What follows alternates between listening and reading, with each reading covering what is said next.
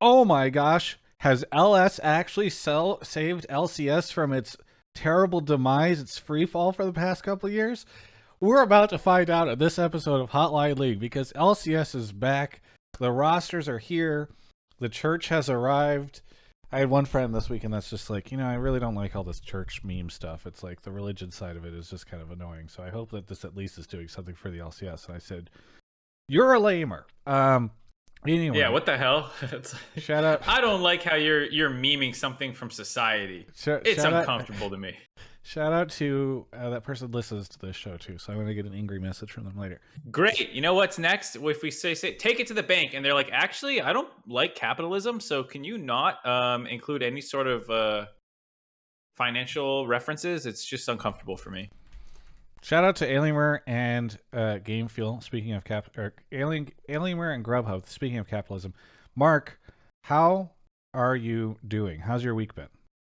It's pretty good. Busy week. I don't know if whatever. Is this a leak to say?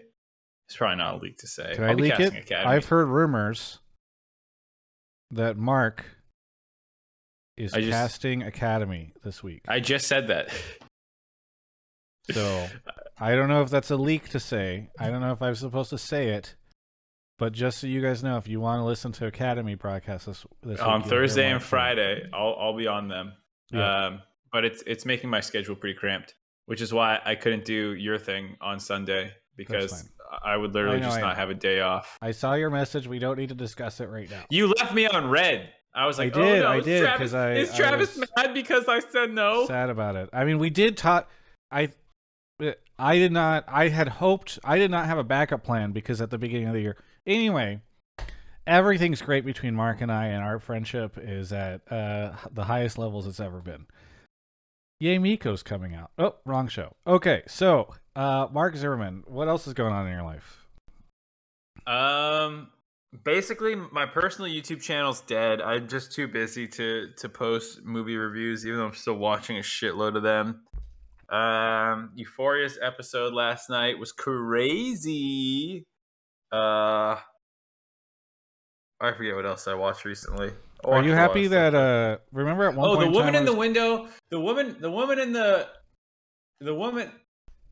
in the house across the street from the girl in the window. It's such a great show. It's so fucking good. Oh, is it a show? I thought it was a movie.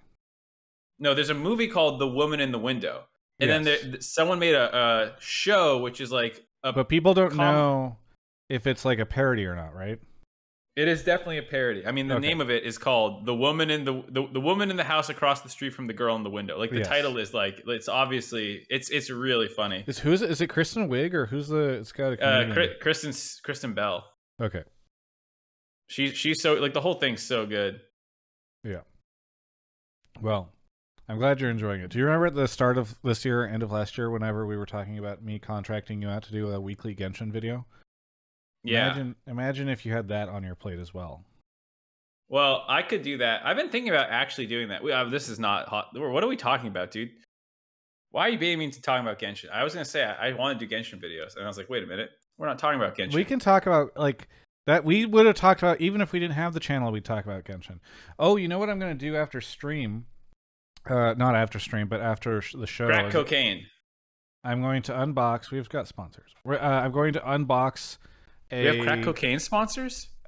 Mark, please. I am trying so desperately to maintain a business here that can pay you, and you just are constantly trying to not have me do that. Is that a Discord mug? No, it's not. It's a Team Liquid mug. I feel like I've seen that mug before. Nope. I don't think you did. It's a Salem, Massachusetts mug.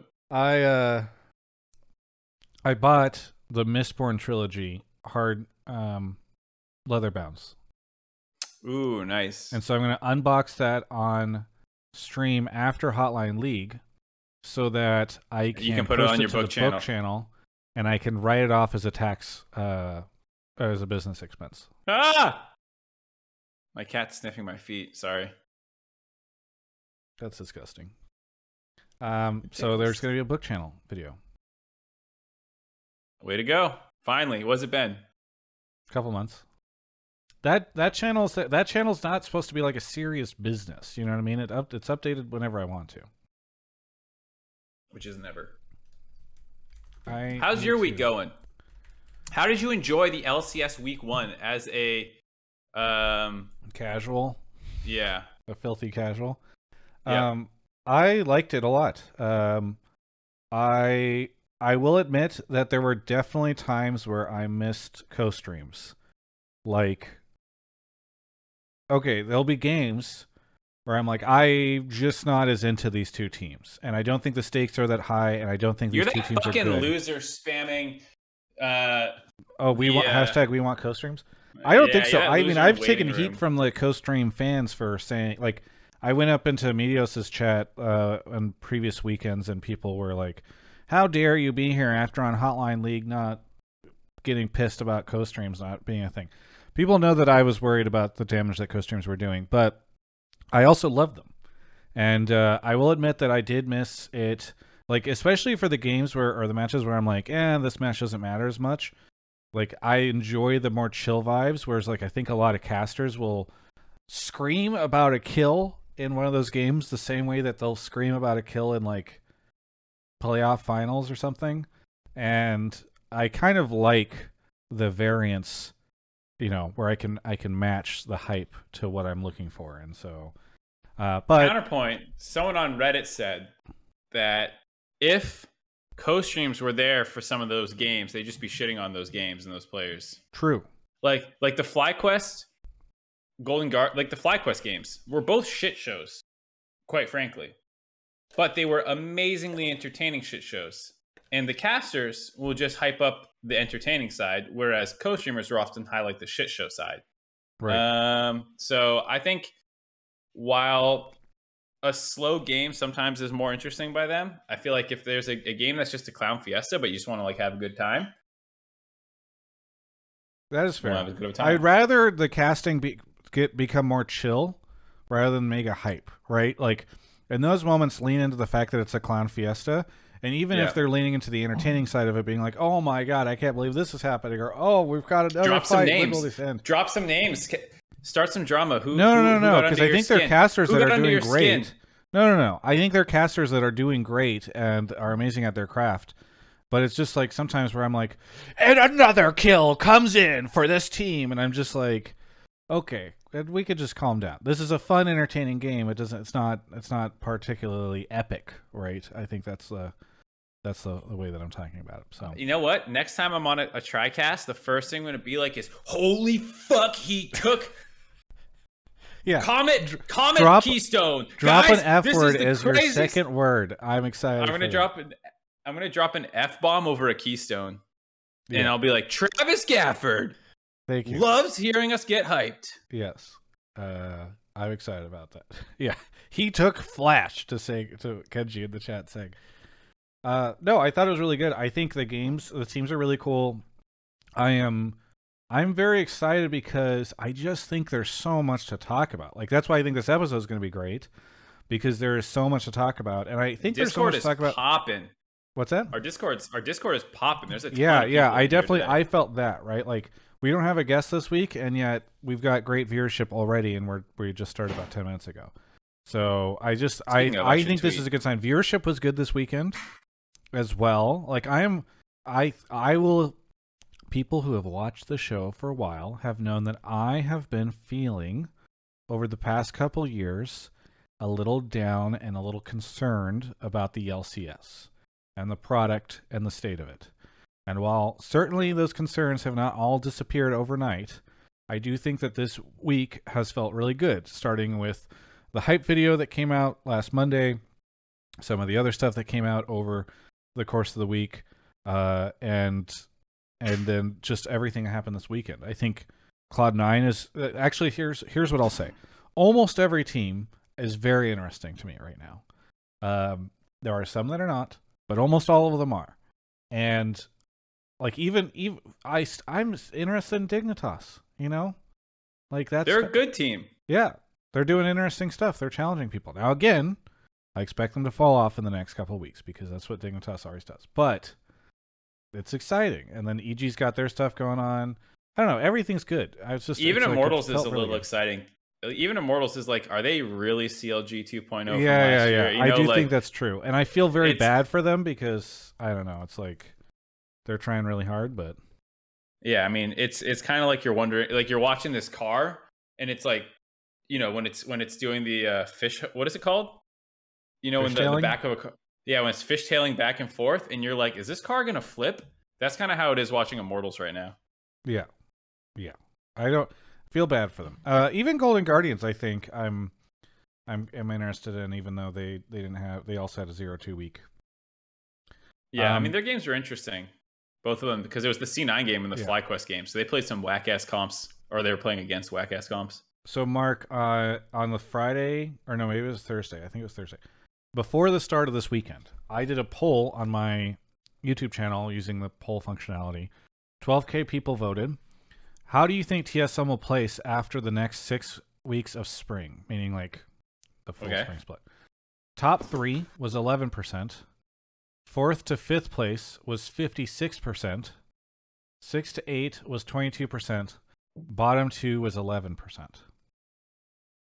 If I had any holdings of TSM stock for the way you guys used to play the stock market right now, I would be selling. I mean, I loved having Spica on last week, but he was definitely trying to kind of like control expectations. Yeah. And then like I think we saw another interview where Hootie was like, "Oh, I think spring is going to be not great for us, but summer's when we'll really turn it on." And yeah, and obviously there are reasons for why they are not playing particularly well, because obviously they're only now getting together and they haven't had a ton of time to gel or whatever. But I do think it will be interesting to see how quickly they can turn things on, or if they can.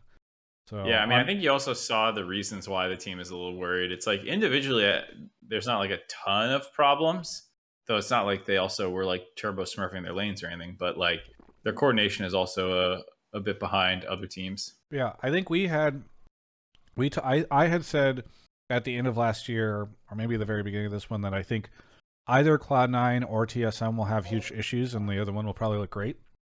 I was like, I just would not bet that both these guys will look great. And I think we figured out after this weekend which one's going to be where. Well, us Gigabrains called it beforehand. I had C9 and I had Dig in the top 5, but I did not have TSM. I mean, it's tough. It's tough because it's like you're either perhaps inciting the Inquisition to come after you if you vote against C9, but then also, do you want to anger the TSM fan base if you vote against them?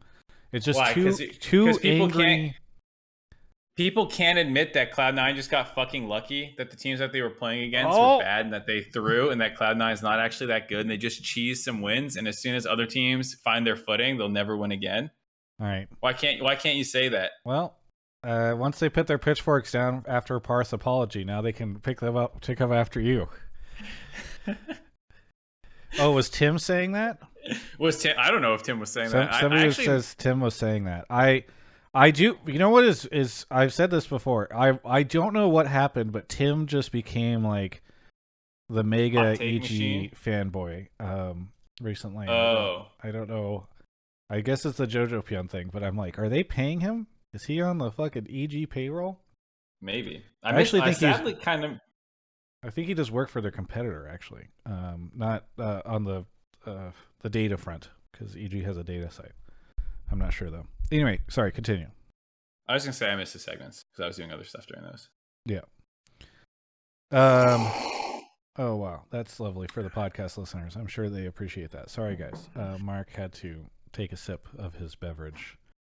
So that's there's a lot to talk about from this weekend. Champions Queue has officially opened, and I am loving how much attention this is getting. I really hope. Can you say this, Mark, if you do have this? I don't know. Maybe you can't. But are you guys planning on talking about Champions Queue on the broadcast? Like, I feel like there should just be a weekly segment checking in on how things are going. We haven't really discussed it. I mean, we talked about it right when they announced it. You know, when they did like a beginning of the year presentation. Here's all the things coming in 2022. They talked about it, and we discussed it a little bit. But that was like, remember when I was talking with you about it, and I was like, I think it's kind of like a Discord thing.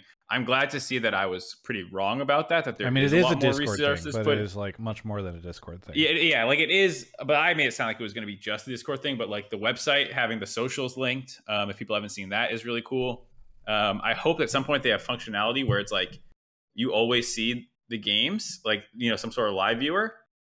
But at least there's like a bot that's tweeting things out right now. I think I saw Emily Rand retweeting it. Somebody has it's either a bot or they are doing it by hand, but the person who did it previously, they should make a post about it on the front page. They have one that launches, but they don't have one that's launched. If folks have not gone to it yet, championsq.lolesports.com, go check it out. So they've done a really great job with this site. Maybe I can try to pull it up on the browser, but this stuff always is questionable how it works out. Okay. There we go. I'm pulling it up. Go take a look at it. They have, if you look, they have a leaderboard, and on the leaderboard they have everyone's social handles linked. So, for instance, I went to this. I was not super familiar with Supernova Arundel, I believe is how you say it, Arundel. But he had first place on this for a while now, and he's first at the end of the day. And I went to his Twitch earlier and was just watching, and it's like he had 50 viewers, and I made a joke in the chat, and then he realized that it was linked, and it's just kind of cool. Like, people can go take a look and be like, who is this person, and go watch their stuff. There's also in the match history, there's a match history here, and then where is it? The Hall of Champions. I don't know why they have it underneath the Hall of Champions, but still really cool. They have a stat leaderboard, which I think is only tracking KDA, but you can see who's got the highest KDA, so maybe they're stuck in ELO hell or something on Champions Queue. How much money is at stake for everybody? The Hall of Champions is going to show who locks stuff in. So there's look, in one sense, this is the website that should exist, and somebody was even pointing out that they don't have socials available on the match history board or whatever. In another sense, this is way more than I was expecting from our Lord and Savior Riot Games. I do not think that they would launch with this. You know what I mean? Yeah, I hope that this continues to get iterated on, because it's really impressive for like day one launch. Like, they had all this ready to go.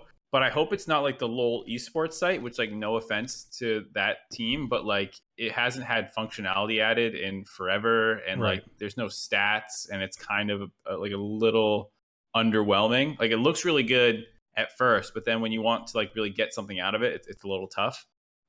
So like I'm hoping that like that live thing, like there's just like a script that they can write that's always gonna scrape the Twitch people. I don't know exactly how they do it, but I hope that there's more things that are added, like the stats leaderboard. Give me some other stats other than KDA. Oh, okay. So I just found out. So Twitch chat showed me. So this is not. I don't think this is particularly good, but on the stats leaderboard, there's this tiny little thing that says select stat that you would easily be able to miss underneath stats. What's the CS one show though? But it's not like actual stats. It's just raw gold. It's CS, gold, and KDA. Yeah, but it's just raw. It's not like CSDs or anything, or gold differences. It's kind of like none of these are super usable. Who's number one in KDA? I want to call them a KDA player. Shenyi. TSM Shenyi. Fucking KDA player. Yeah, no. But I think it's pretty cool. I'm trying who is on here, who has been playing that is like notable. Because that's the thing, is because the only thing that's been a little disappointing to me about today is like I look on here and there are not that many people, there are not that many LCS players at first glance using it.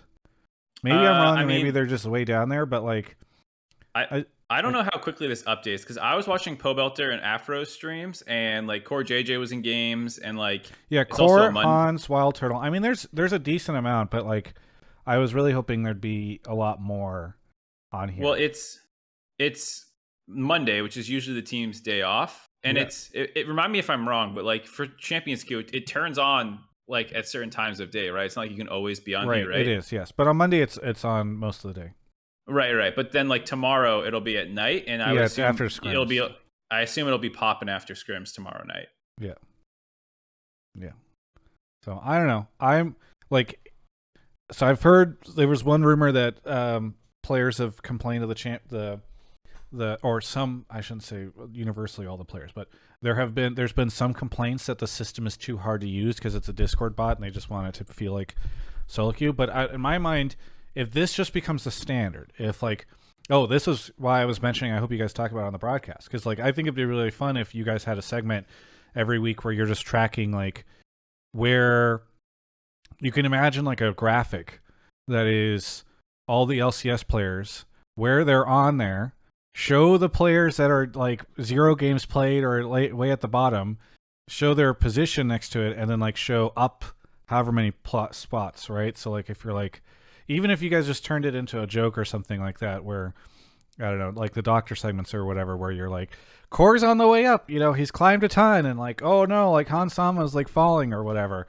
I think that would be very enjoyable. Or even if it's not that, just something that like gets people constantly talking about Champions Queue. If Champions Queue just become like, nobody cares about solo queue anymore in some sense, like it's not talked about in the esports realm as much, and everyone's talking about Champions Queue, I think that's going to be really good. I just want to kind of like formalize it almost by having everybody constantly talk about it. I don't know. That's my take on it. If you don't have it, I'm going to flame you guys on the broadcast. That's my take. Okay. Bring it. Anyway. Anything else that we're missing from this week?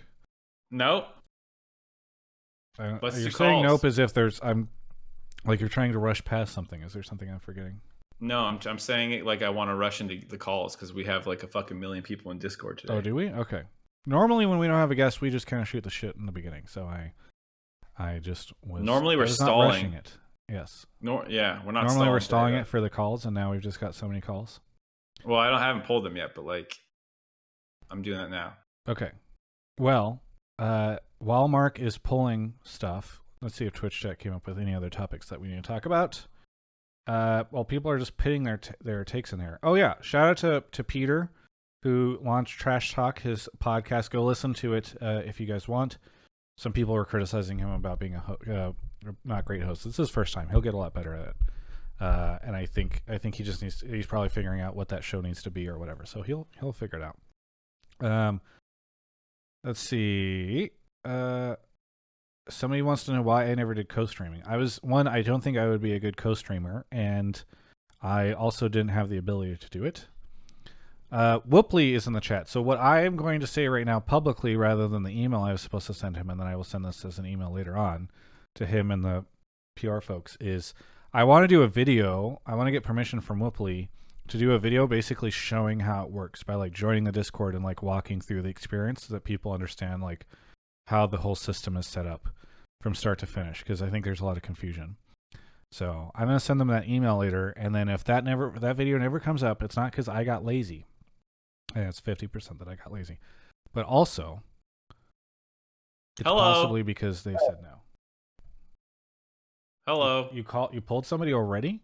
Yeah, that's what I literally said I was doing. Moly. Blue Frost, welcome to the show. Where are you calling from? I'm calling from Seattle area. Seattle area. What do you want to talk about on the show? So I want to talk about is that there are a couple of glaring flaws with Champions Queue right now. And granted, I have some incomplete information, but I think it currently is actually creating more barriers for upcoming solo queue players to enter the pro scene. And it's ultimately pretty short term and really kind of puts a lot more priority on the pro players at the great expense of the solo queue servers and the solo queue player base as a whole. Okay. So do you want to expand on that really quickly? I assume it's mostly because you're like, hey, we're pulling these great players out of the pool. That's one part of it. It does well, first off, are pros still under any requirements to play on the live servers? That's one thing I actually was hoping. I mean, they've never been under any requirements, so I would be shocked if they're under requirements now. Okay, I just remember in the LCS contracts, they had to be there's some rank requirement. But the second point is there are creating geographic barriers because most players in North America are on the eastern half of the country, the eastern part of the United States and Canada. So those players, if they get invited onto Champions Queue, will be paying worse than what the pros play on right now. And also, so that can easily put them at a very big disadvantage.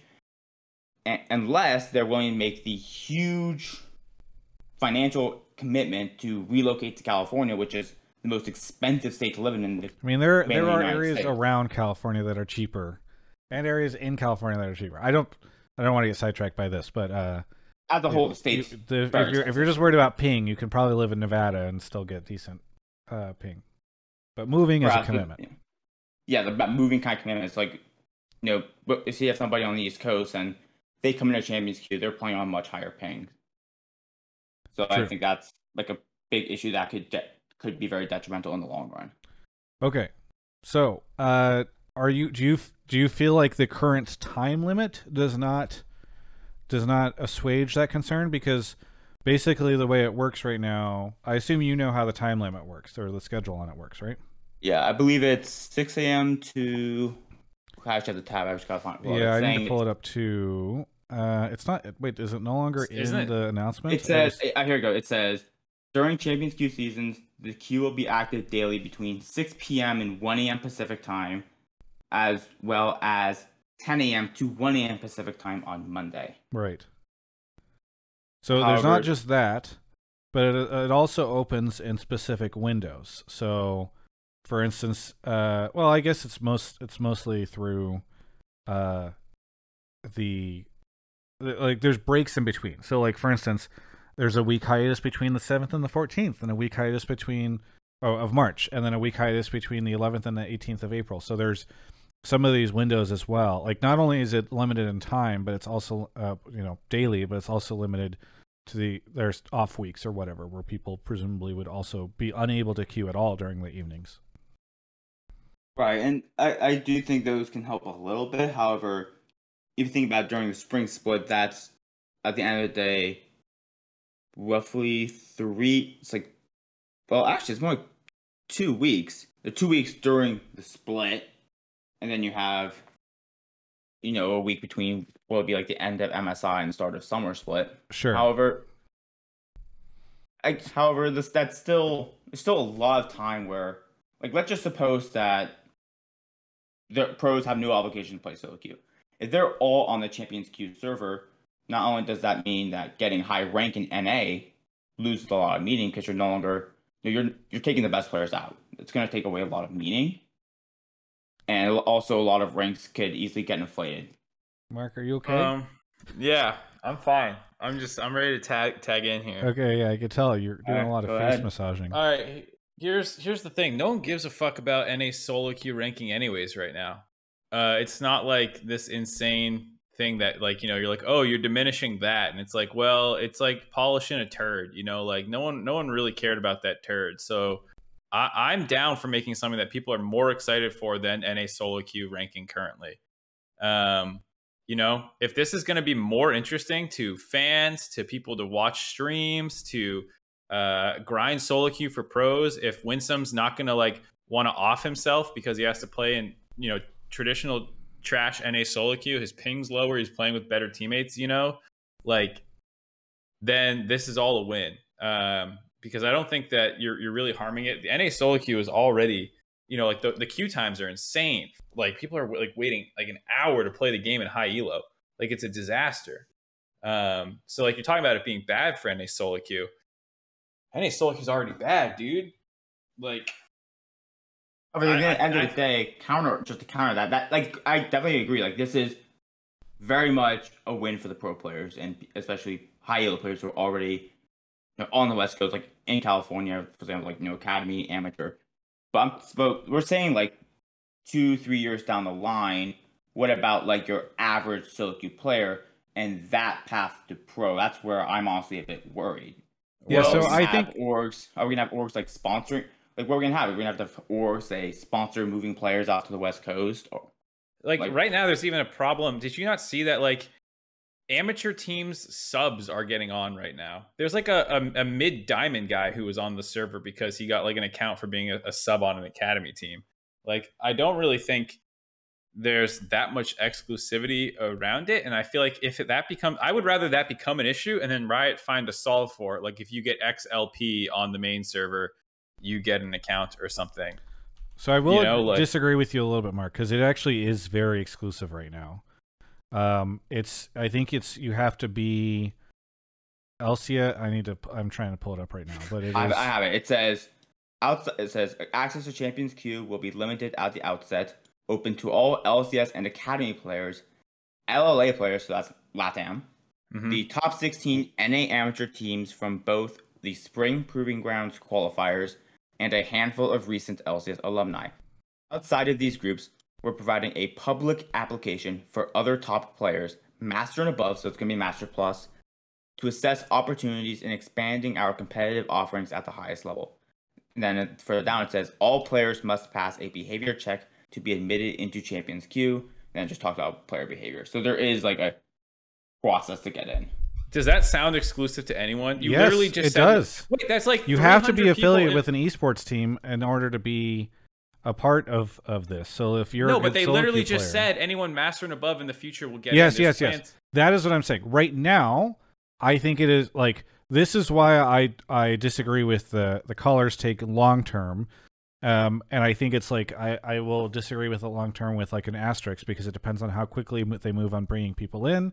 For instance, if it takes them 6 months to bring in more people, then like that's pretty bad because then you're really gatekeeping it to just people that are associated with an esports team. Yeah, I mean, I understand that, but it's just like on day one that feels like hand wringing where you're like, well, what if they never let new people in? And I'm like, well, then yeah, we'll blast them. But like right now, it seems like there's a pretty clear path. You do want exclusivity, by the way. You don't want to just open the floodgates because then it's just shit solo queue again.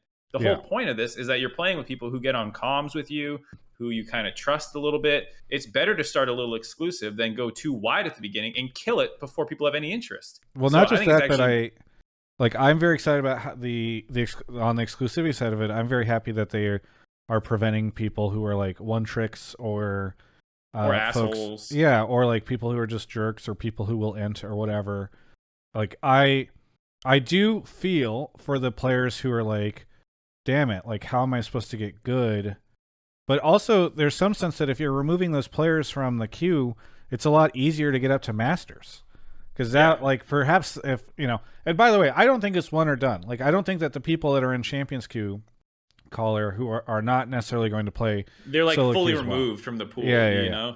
But I do think if they're spending less time there, it should be easier to get Masters, and so that can kind of offset it. Theoretically, but then how good are those? Then that leads to the question of, again, these are all like just concerns. I think it's better that we nip these in the bud if we want Champions Queue to succeed long term. Because like I was this article on the LOL Esports website found me very wanting. I had like a bunch of questions that I could not find answers for. Let me give you another ease your mind a little bit about the whole like regional exclusion thing and I forget what you said, but like it's unfair for East Coast players. My response to that is get good. Quas was challenger playing on the NA server from Venezuela with 300 ping. So just get good. Well, how that's definitely a possibility. However, you could lead to issues where, for example, someone like who knows? It really depends on ultimately how mature players are. But you could have people get like stigmatized where because they have higher ping, but also I mean, it's just a bunch of questions. As like I kind of wish we'd have like a more clear cut long term plan, because frankly, all we really have is that there's a public application, which means okay, if someone's mastered or above, they can apply, but then here's where I will agree with you. I don't think that they have done the best job. Like there's a twitlonger from a person named Shogo, who is a challenger NA player. He put this out where he talked a lot about how he's like, for those who don't know me, I'm an international student, Israeli-French resident who came to the U.S. to compete in the NA and to compete in NA and study. Currently in ADC for UST and consistently had challenger, peaked rank for the season and ended last season 1100 LP. I immediately submitted an application. However, the LCSPA announced that the launch will only be open. I was super disappointed. I've received offers and asked to try it from many top teams, but unfortunately I had to explain that because of my residency, I can't participate in Proving Grounds. So, like, I think that I don't think that in the communication, I think the website is great. I think the plan is great. I don't think they've done enough to, like, assuage concerns for players who are now suddenly out of this, and there's not a clear path to getting in, right? There's an application, there's no explanation on when applications will be reviewed, there's no information on like what the applications are based off of. Is this like a thing where you have to know somebody to get in? Like, I think that is the area where I hope that they are going to cover more, because look, in some ways, I think this is super cool, because people previously, it was like, I just want to get Challenger or Grandmaster. Like, that was like the goal for a lot of people. Now the goal can be, hey, my goal is to make it onto this like exclusive server. And I think that can really drive people, and it will hopefully, in some unique ways, also make the solo queue experience in North America better, because there's like a goal to get to, and like there's literally a financial incentive to get there, right? Yeah, so, but I do think it's a I little hope that too. It's just I don't have enough.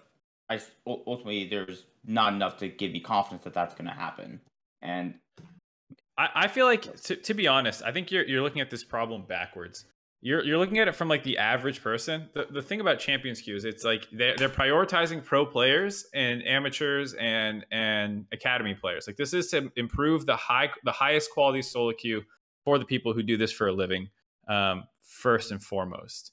So that's what they're prioritizing right now. And the biggest issue Champion Queue is going to face is them getting bored with it.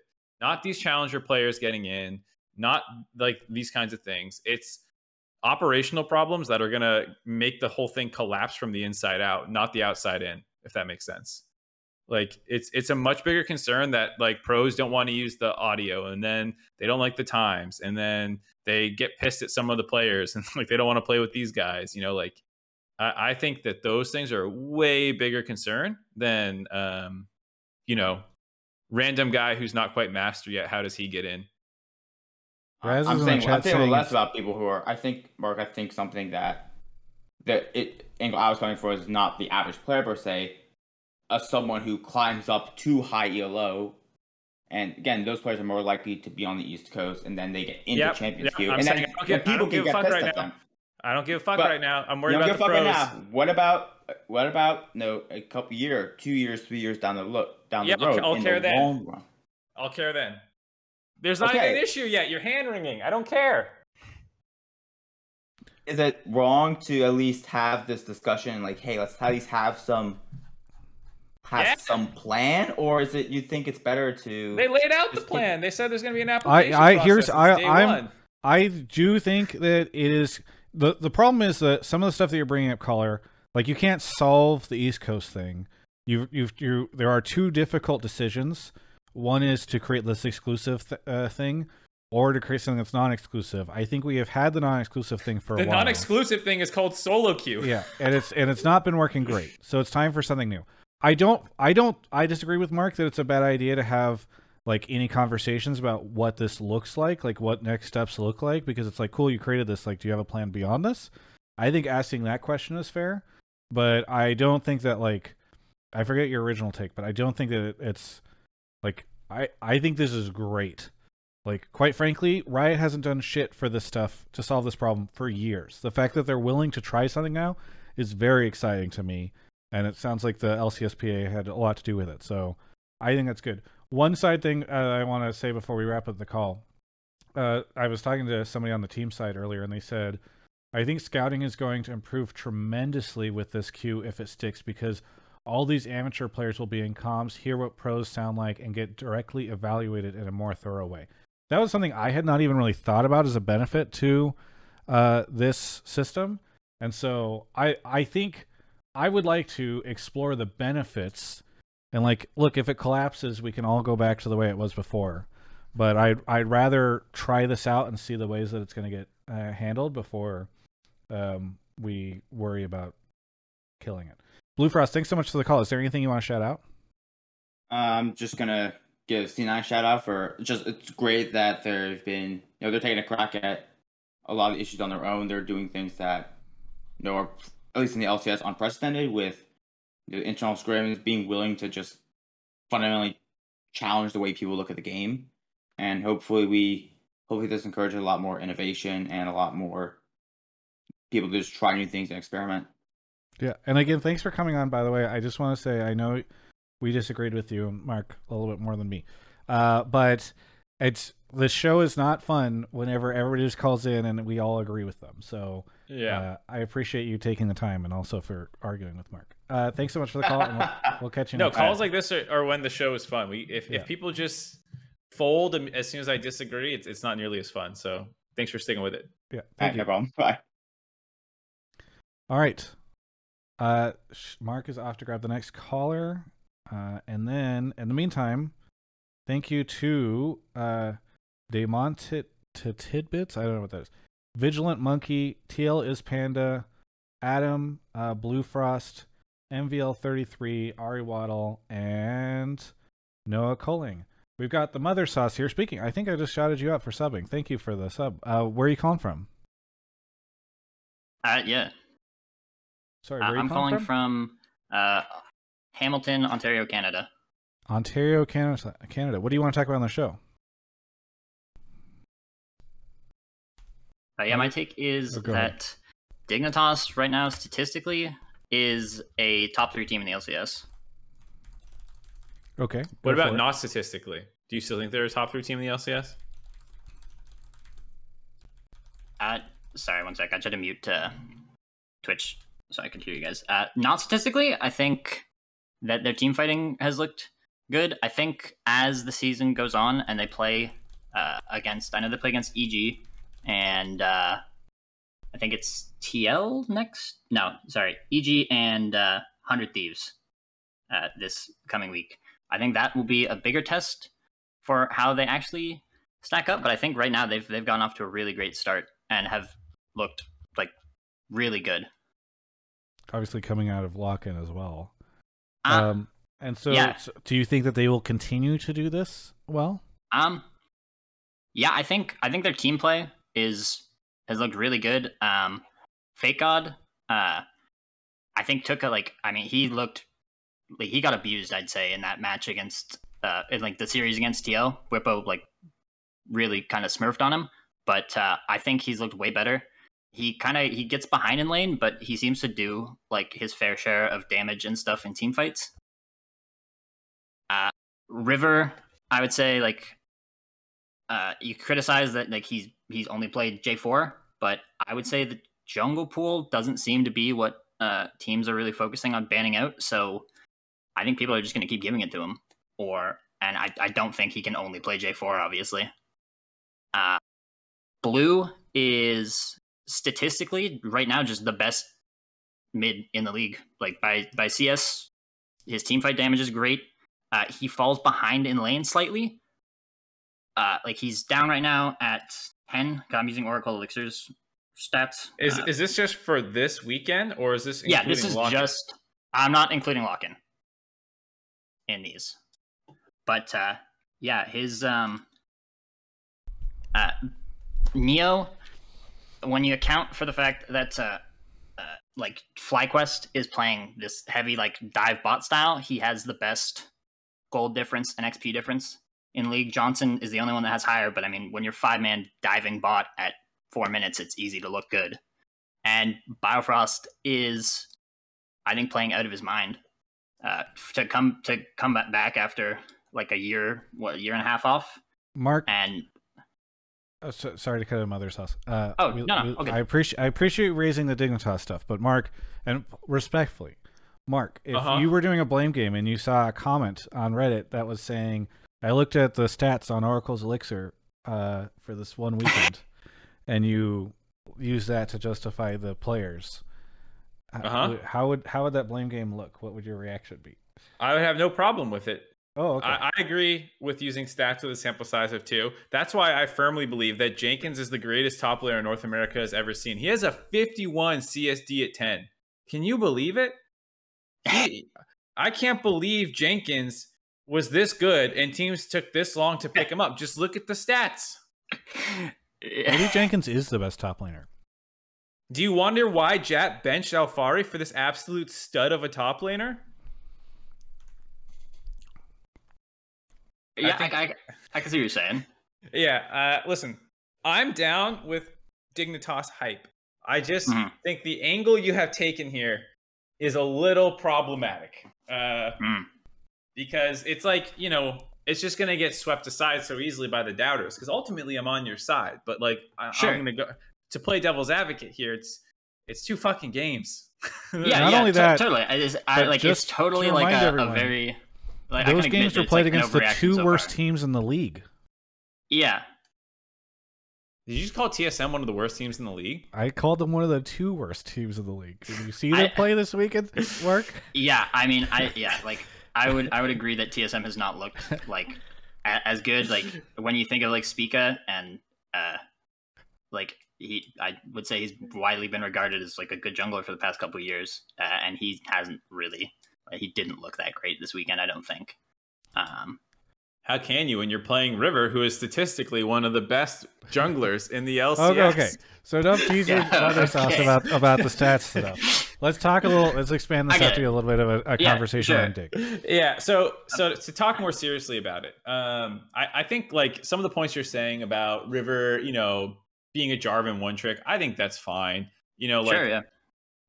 We talked about this a little bit on the dive. Like we've seen River, if you've watched him internationally, you're not worried about him just playing Jarvan. Like he's smurfed on Rumble. He's played a lot of different champions. He doesn't have champion pool issues. The fact that maybe the team is crutching on him to be Jarvan and make stuff happen in the early game, that's a concern I could maybe get behind a little bit. But sure. Like, I think the point about the bot lane being solid is true, like including Lock-in. I don't know why you didn't include Lock-in. That's why I asked you, because I was like, including their performance in Lock-in, where they were able to beat 100 Thieves and they were able to challenge Team Liquid, and Blue has looked good against all these people. Like, I think you actually have a strong case. I just don't think the stats actually make that case. Sure. Yeah. Like, separate from the stats, I'd say they just looked like really good they look like a really good team fighting team.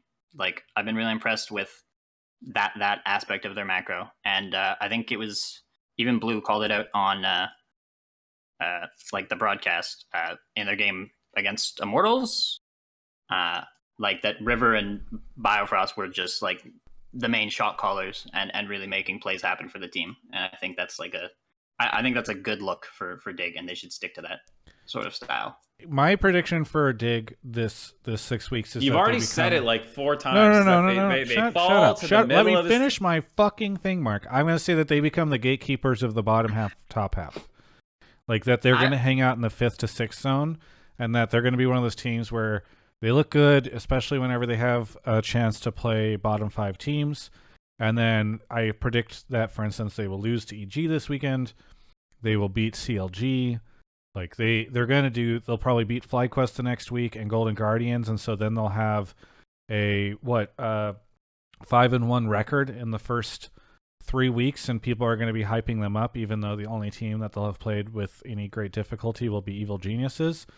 And so then after that, we'll start to see them fall whenever they have to play Cloud9 and Team Liquid in the next in the 4th week. How are you going to call Rome Smite Team FlyQuest 2-0 an easy win for Dignitas? No one's been able to beat the Rome Smite meta. Haven't you seen how dominant it is in their games, not being, total back and forth throw fests? Sure, maybe that one. Maybe they end up 4-2. I don't know, but I think that's my prediction on how things are going to go. And that doesn't mean that I think they're uninteresting. Like, I think that team can be really interesting, especially because, I mean, people thought they were going to be a last place team. People were really down on Blue. People didn't seem to ever want to talk about River, despite the fact that he'd obviously looked great internationally for a long time. And Blue is looking perhaps even better than a 5th or 6th place mid laner. And certainly statistically, he's the best mid laner in the league. So I think, the league, the team will continue to be interesting, but I think that some of that will be a little bit of a mirage. I think they can get top 4 by the end of spring. Well, you're rating them one higher than I was rating them by saying top 4. Sure, but that's not they won't be in what is it?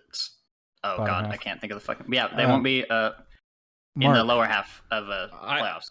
I will disagree with my take. It's tough because top 4 with C9 actually being good. I was thinking that C9 would need some time to adapt, but the 2-0 right out the gate, does make it interesting, especially since they beat EG. Because I was thinking, TL, 100 Thieves, EG, guaranteed top 3. then can dig punch in above Cloud9 for a little bit. But now I don't know. So I think the top half of the league is really interesting. I'm going to go top 5. I just feel like, see, even you don't have the faith. No, not at all. What the hell? I'm just saying, like, I had the faithful shall be rewarded. Come on. Yeah. Watch Blue slam Fudge next time he tries to pick some weak ass enchanter shit. I mean, he'll get slammed, and then later on, Blabber I think this goes against my take, but I think enchanter mids are actually just disgustingly broken right now. Blabber or somebody will be he'll get slammed, and then he'll be throwing up multiple shields that just prevent someone from dying until they proc a Guardian Angel and then come back and kill everyone. I mean, that's they watched Fudge play. If you can just throw shields. Yeah, they watched him play Lux against JoJo, and they're like, "All right, you're playing Soraka." Thanks. Okay. Thank you, Mother Sauce, for the call. Anything you want to shout out before we take a quick break? I just want to say, like, thanks. You guys, I don't know how often, like, you guys get, like, thanks from fans and stuff, but, like, I have some, like, health problems that stop me from, like, working, and it can be really, like, you know, a downer sometimes, but watching, like, LCS and your guys' content really makes it, like, a lot easier. So thank you guys. Thanks, man. I'm sorry to hear about your health stuff. I hope things trend in a good direction for you. Yeah, we'll get it cleared up. Yeah. Supportive Twitch chat right now too. Yes, yeah, exactly. Yeah. This is what every Twitch, every caller that has a take that chat doesn't like, they need to just end it with something wholesome like this, and then everybody will turn around. Yeah. Thanks again, Mother Sauce, and I'll catch you next time. Yeah, thanks for having me. Yeah. All right, time to take a quick break and talk about Alienware. They're actually out here, I don't know if I'm allowed to say this, doing some Alienware update stuff, so I'm going to have to go say hello to them tomorrow night. We're going to grab food. I'm looking forward to it. But speaking of the Alienware update, everyone should know, in fact, programming note for folks, and Mark and I haven't talked about this specifically, but next week's show is going to be on Tuesday rather than on Monday because I am out of town on Monday. But on the 11th, in just 4 days, right? 1, 2, 3. Wait, are we doing a Valentine's Day special? No. Why is it on Tuesday then? Tuesday's Valentine's Day. No, it's not. Tuesday you better get stuff is not Valentine's Day. Ashley. That's the 15th. If you have reservations, I would recommend you call and get them changed quickly because you're running out of time. Okay. But the good news is your Monday just opened up, Mark, because we're doing Hotline League on Tuesday instead. So you have Valentine's Day. I did this for you, actually. I wanted you to have Valentine's Day to yourself on Monday. So anyway, this is an Alienware ad, not a Mark Valentine's Day ad. And all of you should know that on the 11th, I mentioned this last week, and we had a big conversation about time zones that people on Twitch or YouTube comments got angry about. 2 p.m. Central. Twitch.tv/Alienware, 2 p.m. Central. They are doing the big Alienware update. It has a game show, Team Liquid and NVIDIA GeForce segments, and so much more. So please go be sure to check that out, twitch.tv/Alienware. If you don't follow that channel, maybe go follow it so that you don't miss it. If you end up in that channel, why don't you just say Travis sent me? Because then they'll notice it, and they will love me. And I appreciate that because I love them because they make everything work here. So again, please go check out the Alienware update. It's in 4 days as we record this, but if maybe you're listening to this later, so again, it's on the 11th, 2 p.m. Central. Do the math on what time zone that is for you. I think it's like 12 Pacific, if I'm right, because there's Mountain and then Central and then East Coast. Or is there something else? No, that would be 3. Okay, anyway, thank you so much to Alienware for sponsoring the show. Mark, you want to grab our next caller? Yeah, sure. Why not? Why don't I do that, huh? Wow. Thank you to Ari Waddle for the 42 months. Noah Coling, Digibaku, Dark Souza, Kaladin Stormblessed. Thank you, Kaladin Stormblessed. Big fan of your oaths. Tol Aki, Spencer Neutron, who's a tier 3. 47 months. Thank you. Retro Paint, Mr. Dr. Enchilada, Turtle Lord, Ventus Official for 46. Trike Gang, Copper Core, Jorms P. Thank you to all of our subs. Discord link. If anybody ever needs the Discord, they can just go to discord.gg/Travis, or they can do !Discord in the chat, just so everybody knows. Again, thanks to all of our subs. Mark's taking a little bit to grab the next caller, and I'm just waiting patiently while glancing nervously up at the screen. Oh, he's back. Rooney is here. Rooney, where are you calling from? Hey, I'm calling from New Hampshire. New Hampshire. Nice to talk to you. What do you want to, or what is your take tonight? So I got a bit of a two-parter. My first one's going to get me booed off the stage by Twitch chat, but it plays into my second one a little bit. My first take is that Smite Jan top is actually healthy for League as a whole. And my second take is that the Fly CG game was an early candidate for Game of the Year. But I'll start Game with of the Year in LCS, or? Well, at least LCS, if not ongoing for other leagues. So go ahead and explain the first part. All right, so I think, in my personal opinion, that Smite Jan top is really healthy for the league as a whole. If we go back to the broadcast and also Jat's podcast this morning that released, they both mentioned how unique strategies make the game interesting and exciting. I think that this one especially does this because you get early tower dives, a lot of action in the early game, which makes the games more entertaining to watch, which is also drastically different from other, shall we say, off-meta strategies like funnel and lane swaps were. It also favors those who can adapt quickly to it, and it has a clear counterplay, which, again, funnel and lane swaps did not. You kind of had to opt into it. It opens the door for a lot of champions that you don't see, which is the counterplay, like bruisers such as Jax, Fiora, Gwen, Kayle if you want to call her a bruiser. Sorry, one of your subs just messaged me. If you want to call her a bruiser, can get in the meta. There's already an item that talks about it with that counters it with Hullbreaker, which, I mean, Whipple might actually be able to get use out of his build if he goes Scion again. And there are other tanks too that can use it, like Nasus and maybe even Ornn, because he has strong late game team related scaling with his item upgrades. The two potential downsides I can see is it's wicked powerful on red side. Speed it up a little bit, just because we have to get to the fly quest part. So. Okay, potentially wicked powerful on red side because they have to, they're the ones that get to decide if they run it or not. And solo queue will struggle with it because people generally don't have map awareness. The fly quest part is actually Game of the Year because it put both teams in situations that you won't see anywhere else. And since it's the first time that it was, I guess, brought out on stage, it made for really tough macro decisions that at the same time made it super entertaining. Like, the game state was never stable, and you got to watch the teams adapt to the strategies in real time. There's a poll in the chat right now about, is Smite Janna top good for the game? I think some people are rigging it with channel points, but Travis, do you want to go first? Because mine will be a bit of a ramble. No, yeah, it's probably good that I get my stupid take out of the way. Yeah, I like it. I think I have some friends that are into Dota.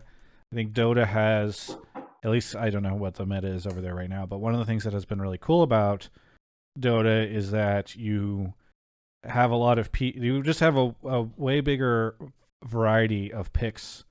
Like, whenever TI comes around, you have way more things that are being played. And I think oftentimes you end up in a situation where you just have like a rock, paper, scissors meta in one of the lanes where it's just like, okay, well, we've got 3 or 4 champions just get picked all the time. So, yeah, I guess I know there's like a ton of conversation about enchanters and shields and all that stuff that can be had. And so maybe this is not everyone's favorite version of that. I also think that this is kind of like short-lived, though. So I'm not too worried about it. But I love it whenever you see unconventional stuff. I've watched enough League of Legends and I've seen enough bruisers hang out in the top lane that I don't feel like I really need to see yet another bruiser versus bruiser situation or something. I don't know. Go ahead, Mark. No, I mean, I think the part that you have to separate in this is like good for Pro League in viewership and good for the game. Because if you're just saying for the game, I don't think I can agree with you. It's pretty horrible for solo queue.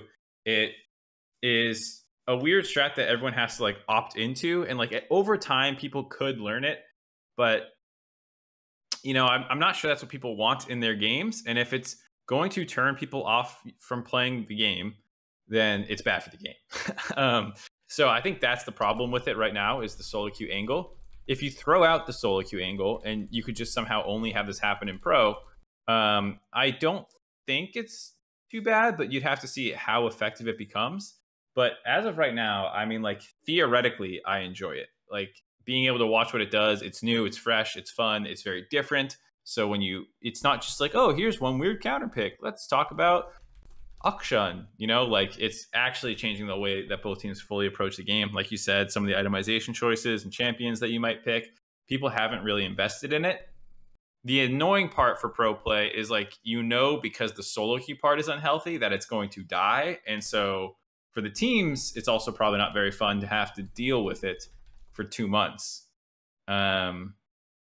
So I can understand that angle as well, that it's pretty much bad for everyone except viewers. Viewers get to have fun. I guess casters too. I enjoy it. But like I wish, it feels like League is too set in what it is right now to become Dota. Whenever someone's like, oh, well, Dota has all this strategic diversity, it's like, yeah, well, League's had 10 years of not that. League viewers don't want that. Or League players, I should say, probably don't want that. They want League. May I make a quick counterpoint? Go for it. So I played one game so far against a roaming Twitch. I normally just stick around in normals, but I had a ton of fun with it because, I mean, it kind of made it like Luigi's Mansion. You didn't know what was going to pop up when, and you had to play the map so differently. And as a support main, I love playing the Vision game, and it changed the way that I had to think about everything, which was a ton of fun for me. I thought it was a little bit more like Mario Party, where it was just a fiesta and it felt like things didn't matter. I kind of thought it was like Mario Kart, where like sometimes it doesn't matter how ahead you get, you're still going to lose to it, like Golden Guardians. Well, they got blue shelled by Jinx. That they also, I mean, they had their chances. Fly through that Baron, like that was. Yeah, no. That was not a comp. one. That was not a comp that is broken or a strat that's broken. That's a team booming a little bit. Yeah. But on the point, like I think some people will enjoy it. Like I have done lane swaps in solo queue before because I'm an idiot. And like when lane swaps were a real thing, I was like, well, I'm an analyst for a team. I understand what I'm supposed to be doing, and the other team doesn't know how to dive me correctly. So I would like pick Maokai in season 4, and like I'd be like, all right, let's lane swap. The bot lane's not going to know what to do, and you guys get to shit on someone else's top laner. And it was like great fun for me, but like I don't think that's indicative of the entire player base. So like good for you and the few psychopaths who enjoy this. I think everyone else, even the players who are doing it in solo queue at high elo, are doing it to highlight how shit top lane is, that this can be a viable strategy that can outperform top laners. That's my take on why it's like being done so much in solo queue. But that's just my 2 cents. What about the FlyQuest game? I mean, it's an early candidate for game of the year. I think some of the C9, like the C9 EG game was also fucking awesome. I think one thing you said that I kind of agree with, Rooney, is like unstable game states, because these things are like less solved. It's harder for me to look at a game and go, this will happen. Which, like, after watching League for 10 years, I can sometimes just be like, this game's over now at like 18-minute Rift Herald fight. There's like 8 minutes left of the game, I don't really feel that way when I'm watching these LS drafts, because I'm like, don't they just turn on soon, even though they're 2.5K down? Or, like these kinds of things with the Smite roaming top. I'm like, they're 2K behind, but are they actually behind? Like, where does it go from here? I do think it does make the game more interesting. Yeah, like I've been watching since probably season 2. Since actually no, it was the first season of LCS when it was GGU versus 3. TSM in the finals. Yeah. And like I can figure out where the game's gonna go in the first like 20 minutes normally, but this just throws a wrench in everything. It makes it so much more entertaining. Well, either way, thank you so much, Rooney, for the call. Anything you want to shout out before we go on to our next caller? Yeah, shout out to Game Fuel, Alienware, and Grubhub for doing what I can and financially supporting you guys. And also shout out to my boy, Girlish Menace. He's in the chat. Hi, buddy. Very good. Thank you so much for the call, and we'll catch you next time. Yeah, thanks for having me. Yeah, Catch you later. All right. Mark is off to grab the next caller. Girlish Menace in the chat. Hello. Smoke Dog, thank you for the 30 months. Appreciate it. Very nice of you. All right. Well, we're out of subs for me to read, so now I'm just sitting in silence because we don't have a guest, so I can't shoot the shit with anybody, but the audio can't. Oh, the Great Clockworm is here. Great Clockworm, where are you calling from? The Great Clockworm, where are you calling from? Mr. Clockworm. Is it? Do you think it's doing that Discord glitch? Clockworm, you might need to DC, hang up, and then join one of the calls, and I'll pull you back in. We get this like once every 10 episodes or something like that. Yeah, so just hang up. There's like a disconnect button. Click that. Can you hear me now? Yes. Oh, there we go. Hello. Yeah, I think I just changed my headphones. I didn't want my speakers to be like reverberating. I'm here now. We love it when they change it at the last fucking. Anyway, what do you want to talk about on the show? Oh wait, where are you calling from, Great Clockworm? I am calling from Fairfax, Virginia. Fairfax, like up in Virginia. Northern Virginia, near DC. Yeah. Nice. What do you want to talk about on the show? I would like to talk about how Berserker A is cracked, but B, he is like a once in a decade like franchise and generational talent. And even if C9 doesn't win it all this year, they should do everything in their power to keep him as their ADC for years to come. What? Church Whenever followers. when you're Jack, you hear that and you just go cha-ching. Let's send this guy off to Team Liquid or something. I don't know. Yeah, I know. Well, that's what I'm scared of. That like they'll do pretty good this year. They'll go to Worlds. You know, they won't win spring C9 finals. fans but... always want their players to do just good enough. Because if they get MVP or something, there's a good chance that's the last season you're going to see them. Blabber somehow We still have Blabber. Yeah, he's got 2 exactly. MVPs. We still have him. Survived it. He's got some sort of incriminating evidence on Jack or something. I don't know. For sure. Okay, so Mark, Berserker, is he the greatest player of all time? I saw somebody in chat before the show started who was saying the best ADC C9 has ever had. I don't know how you feel about sample sizes. We talked a little bit about that earlier today in the call. I don't know if you feel like that comes into play here or not. There's only been 2. Yeah, it could matter. I also saw some love for Winston. People are like, he's the best support in the LCS. So people are definitely riding this Hopium, I guess, for their bot lane. I don't know what to call it. But Berserker is a beast. I don't want to discredit that. Once in a lifetime generational talent. I don't know. These games are weird, man. These games are hella weird. I think I was concerned about the bot lane because of Winsome, but I think the first and second game combined have largely wiped my fears away about him not being prepared for pro play. The Sona game was pretty good. The Thresh game was really good. I think both of them are clearly really fucking good. So I'm pretty bought in. I don't know if I'm once in a generation off 2 games though. That might be a little bit. You might have snorted a little more than me. Could I specify it like a little further? Sure. I know Travis wants to say a couple things. It's just my take is more like this guy is super young. He is coming out of SKT Academy Farm System. He looked fantastic there. He's got I'd be interested in seeing him off Phillies. He looked great on a lot of other champions there. I would say more like he already looked really nuts this weekend. Will there probably be a couple games where he's on like Jhin or Sivir or something and he doesn't look as flashy? Yeah, but I think that like C9 should really commit to like Berserker's going to be our ADC for a long time because he only has like room to go up and be a much stronger franchise talent is kind of what I would also specify. I don't think any C9 fan should ever say this player will be our X for a very long time. I didn't even, for some reason I didn't realize he was only 18. That's awesome.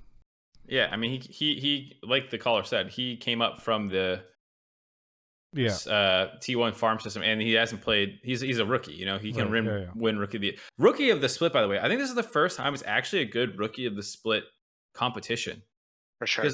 Because most of the time usually there's just a clear cut. Yeah, there's like the one guy. It's like, oh, it's Danny. It's a fucking joke. Who else? But here you have Berserker. Jojo Pune could still get it. I mean, potentially Winsome. I know I keep forgetting other people, but I know there are other ones. I mean, there's a ton. Luger. It just feels like there's a lot of people who could potentially get the award. So I think The thing I want to see.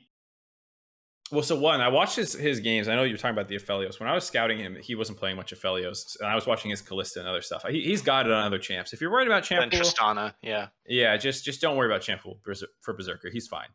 Definitely not worried about that. Decoy underrated. Good point, Peter. But I think the thing for me would be, what does it look like when bot lane is more of a focus? I feel like these games are getting really wonky, you know, where like you have like this top Tryndamere and Soraka mid, and there's this Ivern and a Kiana. I want to see them in more standard games. Maybe C9 just never plays standard. I don't know. But like the sample size of the games and how weird they are is what's like, I'm like, I don't, I'm still waiting to see. But his late game team fighting is absolutely incredible. His mechanics are god tier. The other thing is, when did he get into LA? 3 days ago. 3 days ago. Okay, so Yeah. we need to see what his half-life looks like, because as we all know, players coming from other regions and other solo queue systems, They they get get to worse. the States, and then things look really good, and then there's some deterioration that occurs naturally. Yeah. Maybe Champions That's- Queue is going to really help keep that together. I don't know, but No, that's a great point, Travis. Think about it. Jojo Pune is already deteriorated. He's been playing in NA his whole life. Berserker can only get worse from here. I mean, honestly, he is deteriorating. Look at him; he's 1-1 this weekend. Yeah. Clapped by a first-time Soraka. Yeah, Yeah, He, Jesus. and like, how did those lock-in finals? Everybody was riding the hype train on this guy up until And he 2 weekends withered ago. away. Yes, exactly. He forgot, and then he came here, and he came into the LCS and was like, "Oh wait, I am a product of North America." No, maybe that's actually why he will be God mode, because he's like been practicing with all the training weights. He's not going to drop off like the other players coming from other regions. They're just going to be. He's already had to deal with all this bullshit. No, the way LS will protect them is they're all doing internals only. They're not going Gotcha. to ever go touch solo queue. Okay. That's the way. Honestly, if you told me LS was like, I've made a rule, no North American solo queue or something like that, that sounds like something. Champions good. queue only. You're not Yeah, allowed yeah. to touch solo queue. Yeah, Otherwise, yeah. your mental will boom. Right, exactly. We keep them away from that, and anytime we have a break, we fly them straight back to Korea. Anyway, all right. Is there any? I guess I'm trying to think if there's anything else to talk about on this. So it seems like I don't know, Mark. Over under that Berserker continues to be this amazing, great ADC. Ooh, this is a tough one. Here's the prediction that you and I should make. Rookie of the split, since we kind of talked about it, and I feel like it plays into the Berserker point. Who's our rookie of the split? Is there? Do they still do Rookie of the Split, or is it Rookie of the Year now? I think they might have changed it to Rookie of the Year. Yeah, I think they changed it to Rookie of the Year because I think they were like, there's not enough per split, so Yeah. But that's an even- let's say, Rookie of the Year. let's say Rookie of the Year. I assume there's not going to be, like, usually between splits, what happens is like only the bad teams bring in new rookies. Yeah. Otherwise, you're bringing in veterans to shore up like the good teams. So I feel like we probably have the list of people who are going to win. It's either JoJo, Luger. I guess technically Poom could also get it from that bot lane. I mean, that Bjergsen guy went straight from Academy to LCS. So I thought Takoi. that was pretty good. Yeah, or the TSM players. TSM guys, that's right. Yeah. Kaido and Shenye can both get it technically. I think. Well, here, answer me this, Mark. Do you think that the meta right now, or I don't know, obviously it's going to change a lot over the year, but do you think it favors help making any? Because obviously there's been a lot of times where ADCs complain about how they feel like they can't do anything in the game or whatever. I feel like ADCs are fine. They're always relevant. As much as they bitch and moan about it, it's just mostly about the fact that they don't have agency in the game. But if you're still popping off, you'll win that. Yeah. I feel like you can say it's a little favored towards mid lane because everyone's always focused on mid lane. But if JoJo ends up playing Soraka and Ivern and the whole meta just becomes these enchanters in NA, then like it's probably going to an AD carry player. You know what? That's my reasoning. Berserker's gonna win it. Berserker wins rookie of the year. You're using my methodology because that was going to be my that's why I asked you which role is tougher to shine in right now, and now you're using my methodology to decide it. Yep. Well, it's the Enchanter meta. No, I think Berserker probably will get it. The thing that actually is making me a little concerned if he does get it is the fact that he has Winsome to like their success is kind of tied together. So if they start having 2v2, like if people start, I don't know, targeting them more, or they learn what champs to take Winsome off of a little bit, like maybe that's an area where they can start getting into a little bit more trouble. Whereas I think for JoJo, it's just mid lane, and like you have to work with Inspired and all this other stuff. The reason I'm going to go with JoJo is because there's a chance that Winsome and Berserker split the vote.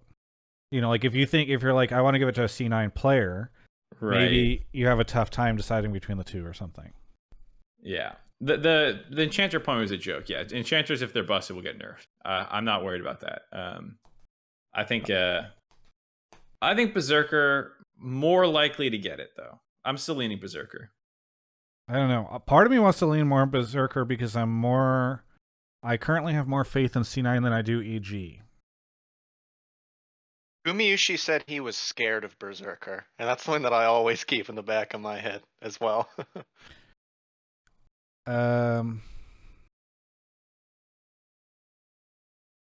Yeah, I'm gonna go Berserker. I'm gonna go Berserker over JoJo Pin. I think JoJo is great, but all the EG people plus Tim, I think it's their heart. Now he's been built up too much in my mind. Copium, yeah. Yeah, exactly.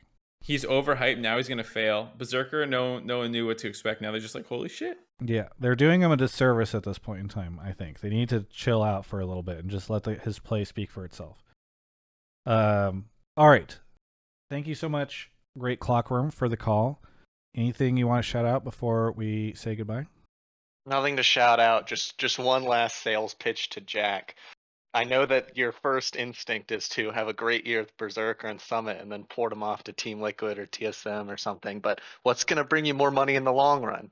Selling them off for $5 million this year, or consistently making worlds and having awesome pop-up plays on Aphelios and shit like that year after year as him being your franchise ADC like Sneaky used to be? That's all I have to say. Jack, thanks for your time.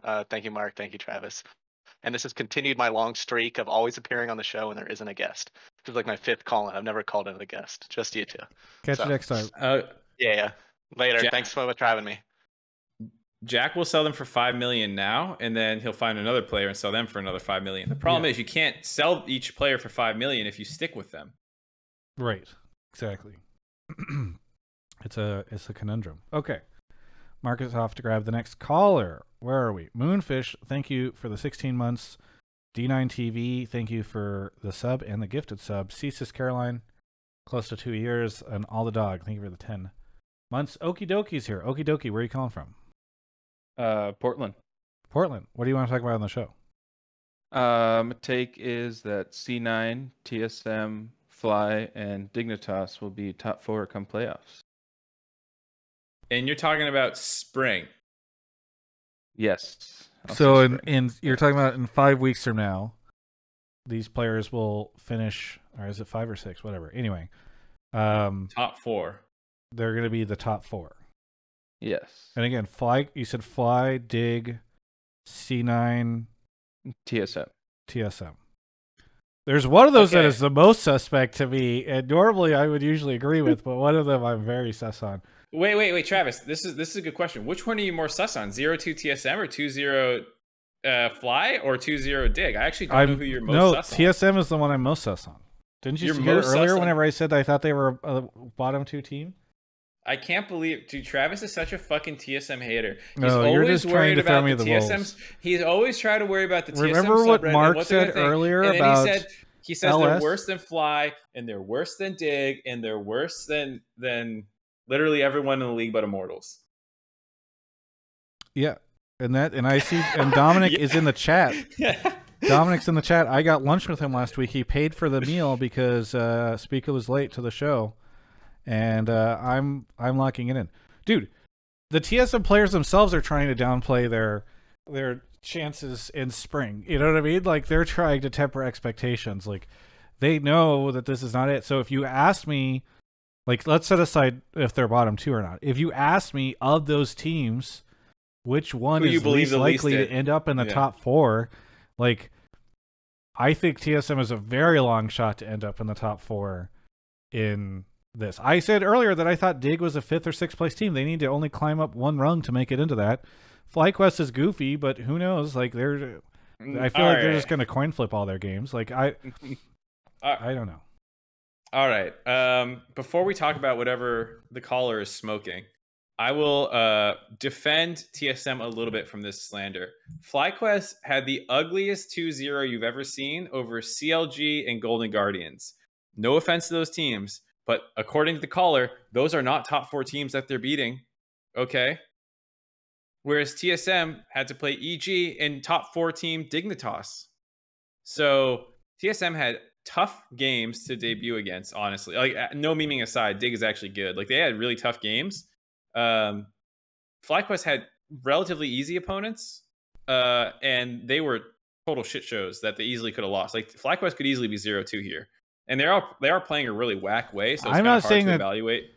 That it's not close between FlyQuest and TSM, and which are those ones I would push out. I'm just saying, like, I know. I just got to defend the Yeah. TSM. You have to fans. get after what you said about LS earlier. They have and you a lost bigger- the they have a C9 bigger fan subreddit. You have to base. get the TSM subreddit. TSM when has this a gets bigger posted fan and- base, so they're definitely most likely to make top 4. Yes, exactly. See, there it is. You fucking. All right. Anyway, there's a scam train going on in the chat. Thank you. All right, caller, why the fuck do you think that those are the 4 teams? Well, they just need to get into the playoffs, right? And then it's not best of ones anymore. And I believe that. But you said the that way this is these- the end. You said that they will be the top 4 before you get to the best ofs. No, You're in saying playoffs. so they're going to top 4 playoffs. They're going to Yep, be they're better all than going to semis. Yep. all 4 of them are better than TL and Oh, 100 I'm sorry, I Thieves misunderstood. in best Okay. of 5s. They're all making it to semis. Okay. They will somehow beat them in best of 5s, yes. Whether it's different play styles. I don't think. I actually think that your case now is even more painful to me. Wait, did Core JJ get his green card in your fantasy universe? Did they beat Core JJ Team Liquid? No, I don't think he'll Okay, be okay. in there by then. One step closer to reality. One step closer to reality. Okay. Yeah, I so just think who that don't you? So you FlyQuest don't is have 100 Thieves very- in there. You don't have to, like. I care less about the teams that you EG, have in there Team because you're just Liquid. being goofy. But you don't have 100 EG Thieves, is EG, or Team Liquid. Yeah. my EG was the hardest one to kick out for me, but that's just how it played out, you know. Okay. Really quick. So don't give me like the essay because we've got several more callers. But like, just give me your methodology. Like, how did you arrive at this? And be honest. Was it? I've never been on Hotline League before, and I would like to be on. You've been on, I think, even before. So maybe I'm wrong. But is it like I'm not doing anything tonight, and so I just want to get on the show? Like, what? Did you smoke something funny? Like, what was the What- methodology? What is Mark is all about the drug usage references tonight. I What? watched Euphoria just earlier today. Oh, okay. What is it that I don't know. How did you get to this? I just like the way that C9 obviously is drafting and playing and showing that Sure. We don't need the C9 we don't know explanation. everything. Explain me about the it. others.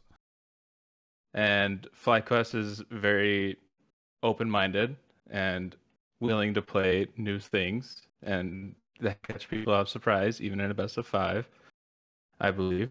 And TSM is just warming up, and they need to get into a position to be in the best of 5s. So they Open just minds need lead to- to empty heads. What? Why? Okay, And- really quickly. Let This me just is like ask a hippie call. specifically Like, the they TSM. just go with the flow, man. They're just like out there feeling the universe in the draft, man.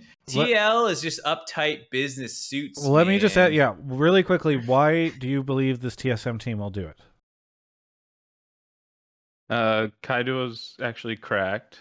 Shenyi's been aggressive, and I think that's important for bot lane. And Spica has You're gonna tell me shown all that 5 he's players are MVP great. quality. So you just need the 5 players to like get their shit together, and that's why you believe in it. They've got the right 5. Once Spica and Kaido like get their mid jungle synergy better, I believe that'll be a key factor. Yeah. Somebody in chat, really quickly, I just want to address this because I've seen this a couple times on Reddit. Travis and Mark say they don't pull crap takes on purpose, but then they have people saying none of Hunter T, TL, and EG will be top 4, so who do I believe? It's a fair question. I think in the past we've received criticism whenever we've pulled callers that are just like, top 4 will be C9, EG, TL, and Hunter T. You know, it's like it just leads to not a great conversation, so at least we can play with this. All right, Mark, any chance in hell this ends up being the case? No, 0%. Okie dokie. I'm sorry to lead you to an early exit from the show, but you're out of here. What do you want to shout out before we say goodbye? Grubhub is great for lazy gamers that need some munchies. Thank you so much for the call. We'll catch you later. He's speaking from personal experience. Yeah. All right, so this is why I pulled it. Unironically, if someone gets a lot of emojis in the thing, like I'm often gonna like say that that's something that people want to do. His take got 4 laughing face emojis when he said C9, TSM, Dig, and Fly will finish top 4 in playoffs. So I pulled him on for 10 minutes. We crack some jokes and we get on with life. All right, you know, like obviously people think the take is funny. Mark, yeah, was off to grab the next caller. Thank you to Sheldon for the Prime. So many thanks for the 43 months. Karokian, thank you for the 8 months. Serious takes only. All right. I'm looking at some of the takes right now. By the way, I do think everyone who wants to criticize our takes before they do so should go look at the pleb topics and subtopics takes and ask themselves which take should be getting called and what would that conversation look like before they would do it. Mogul is back on the show. Mogul, welcome back. Where are you calling from? I'm calling from Dallas, Texas. Dallas, Texas. What do you want to talk about on the show this week? Oh, I got a spicy take today. All right. My take is that language barriers are very, very real and hurt teams. And I fully expect teams like C9 and Dig with language barriers and key macro roles to stumble in the future, in the very near future, just like TSM is showing struggles right now. You know what's really interesting to me about this is I remember there was a point in time where TSM did a lot of Korean importing, and then they stopped because they and only went with European players. And I thought it was because at the time they're like, oh yeah, language barriers are so real, like it's a big deal. And so I think it's kind of interesting that they've switched back to language barrier situation. Well, this is empirically wrong because Dig and C9 are 2-0 this week. So true. Sorry, we're using our 2-game sample size as the theme of the episode. Riot has already come out and said that they want games to be longer, and in longer games, macro decisions and being able to call out flanks and different game states that are extremely complex are very important. And language barriers are going to make this worse and worse, for sure. And it's going to be a struggle for some teams to work through it. Now, don't get me wrong. I have full confidence in TSM and C9 now that they have certain systems in place to work through them. But I fully expect them to stumble on the way because it's going to take time. Did they say they want longer games? Well, I feel in one of the things that they came out with, they were like, yeah, we want longer, more close games. And that's why they have the comeback mechanic in place in the pre-system. They haven't taken that away like they took Chemtech Drake away.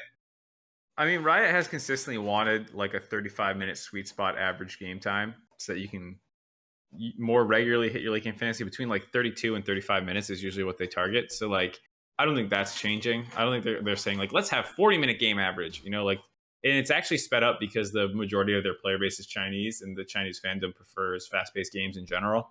Not just in League, but in a lot of things, they like faster-paced games. So I don't really think the pace of the game is going to slow down substantially to the point where every game is a 50-minute Elder, Baron, macro trade-off situation. What was it? Was it Curse versus Complexity back in the day? Or there was a Complexity I don't know. Who game? Can remember? Yeah, 70-minute game or something? I don't think anyone remembers. Definitely not me. Yeah, Mark was coaching at the time. Anyway, you could go look at the Twitter picture I posted for this episode. Are language barriers a big deal? Yes, I can't imagine anybody who would say they're not a big deal. I think the question is how quickly can you get past them? Because like Fiflaren from Dig in the chat had said, where did he say it? He said, We give our players English lessons, and usually in-game comms are easier than having a girl conversation with somebody. And I agree. Whenever I've had girl conversations with people, it is difficult. And then he corrected himself to say an IRL conversation.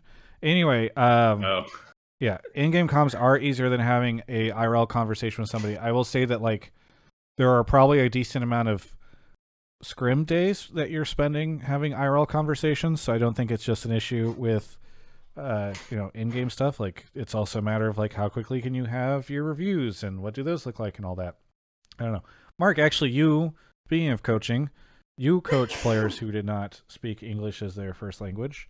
How much of an issue do you think language barriers are?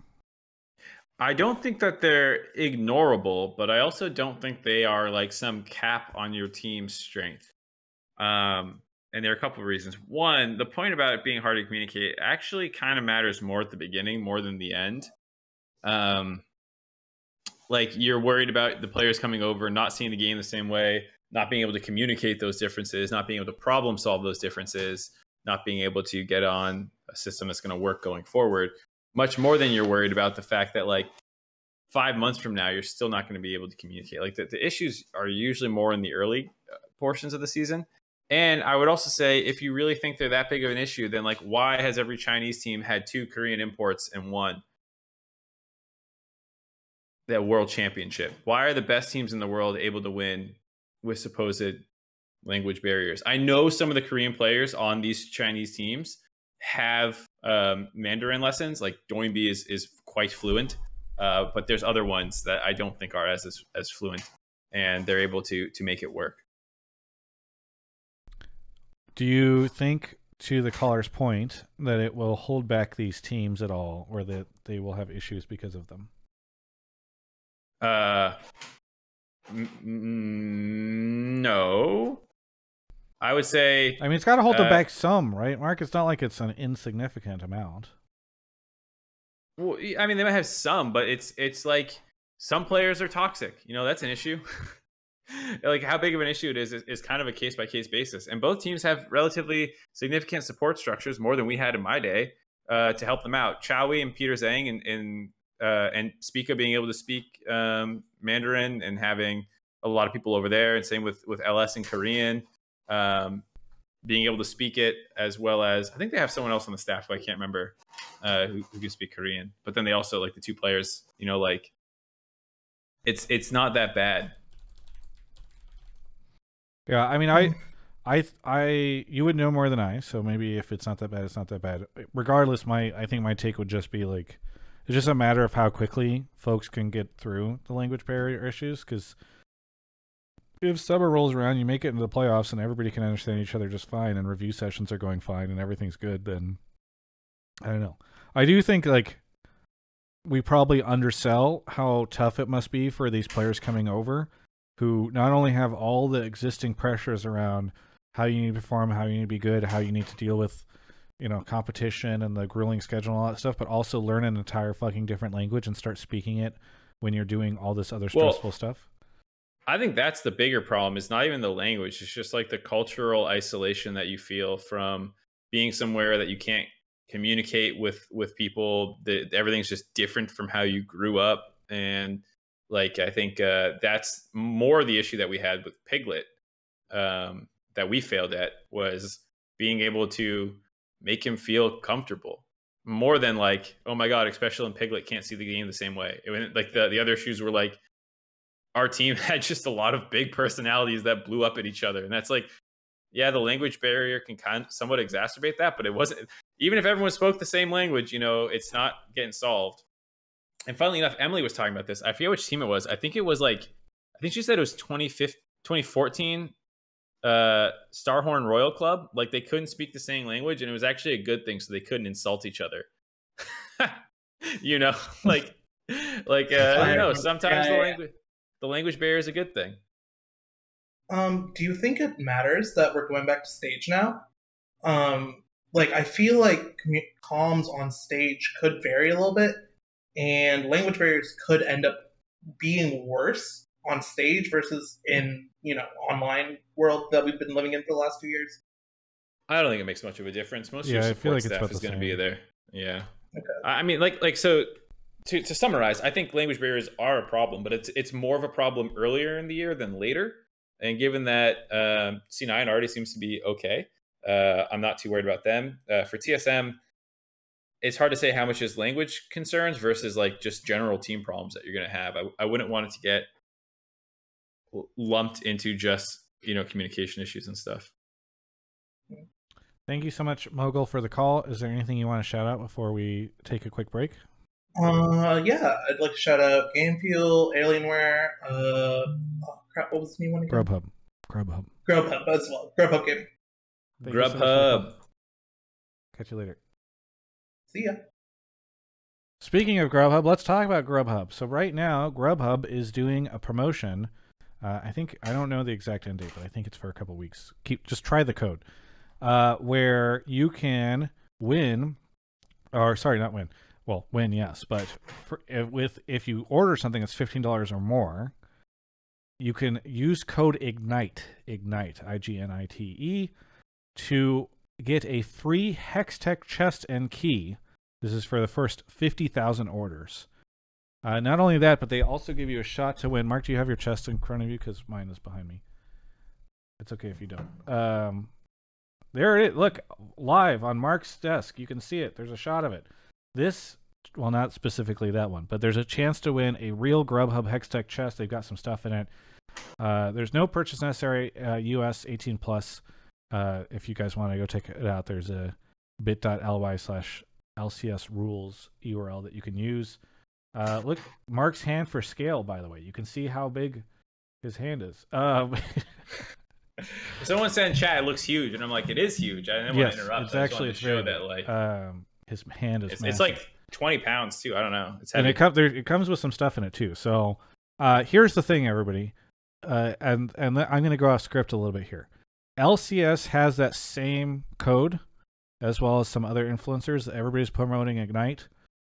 Do me a favor, grhb.me/Travis Gafford, or use the link in the description of the YouTube video if you're watching on Twitch, on YouTube. And then on Twitch, I'm going to use !Grubhub in the chat. Go use that link whenever you go use the code. Because you can use the code. You don't have to use the link. It's not necessary. But then they'll think that it just came from like LCS or something. And look, I need Grubhub more than LCS does. So please do me a favor and use my link so that we can continue to get promoted here. And then if everybody's using my link and nobody's using LCS's link, then maybe what they do is they shift some of the LCS budget next year over to me. And TGI just becomes massive because I'm sure their finances are going more. Anyway, thank you to Grubhub for sponsoring the show. Again, use code IGNITE. Get yourself a free Hextech chest. I mean, it's $15. That's not... So it's easy to get a good meal for $15 on Grubhub and find some cool stuff. And then, yeah. Oh, get that up. Can you put that in the box? Cat for scale. Can you... You shove that thing in the crate. Anyway, sure, it's your channel. Thank you. Just kidding. I meant gently. All right, I'm not advocating any. Anyway, thank you so much to Grubhub for sponsoring the show. Mark, you want to come back now? Oh, he's off to grab the next caller while we have to watch this situation on the screen. Thank you to Seven Chakras for the 3 months and D to the money as well. Thank you to Heigen Kides, is that how it's said? Appreciate everybody subbing tonight. It's very generous of you. Yeah, go use the Grubhub link, !Grubhub. Maybe you're hungry right now while listening to this and you're like, what am I going to do? And I said Grubhub, and you're like, well, I can just do that because that's slick. And you get a free Hextech chest. First 50K. Give your code. Go do it. Where's our... Oh, they are here. Max is here. Is that how you say it? Yeah, Max. Max is here. Where are you calling from? San Antonio, Texas. San Antonio, Texas. What do you want to talk about on the show? Well, my take for you, Marcus and Travi Patty, is that co-streaming is better the way it is now for two main reasons. And that's because it makes LCS easier to market to sponsors because you have like an aggregate number instead of like, you know, the varied number with a bunch of different streams. And that it can add some hype to when co-streams actually come back, same way that you have like the Manning casts and the like the Peyton Manning and Eli Manning stuff for NFL, and you could even have like maybe Double Lift and Sneaky and Meteos come on for like an official co-stream like once a week or whatever, and it just adds for some built up hype. I don't know if you guys actually like pay attention to them NFL Manning streams, but people seem to love them. No, I've heard about them though, because people were talking about them a lot within the context of co-streaming. I think I've continued to have mixed feelings on this stuff because I think that the variety is really nice, but I wish that there weren't the obvious downsides of the co-streaming stuff. I mean, one of the things that was very surprising to me was this week. Let me see if I can find it on the subreddit. Like, I thought that people were very, very pro co-stream, and then there was a Reddit thread that got 900, close to 1,000 votes, 400 comments, 440. Removing co-streams for most of the regular season is a mistake. Thoughts? And they listed out a bunch of stuff. People saying they wouldn't watch if there wasn't a co-stream, etc.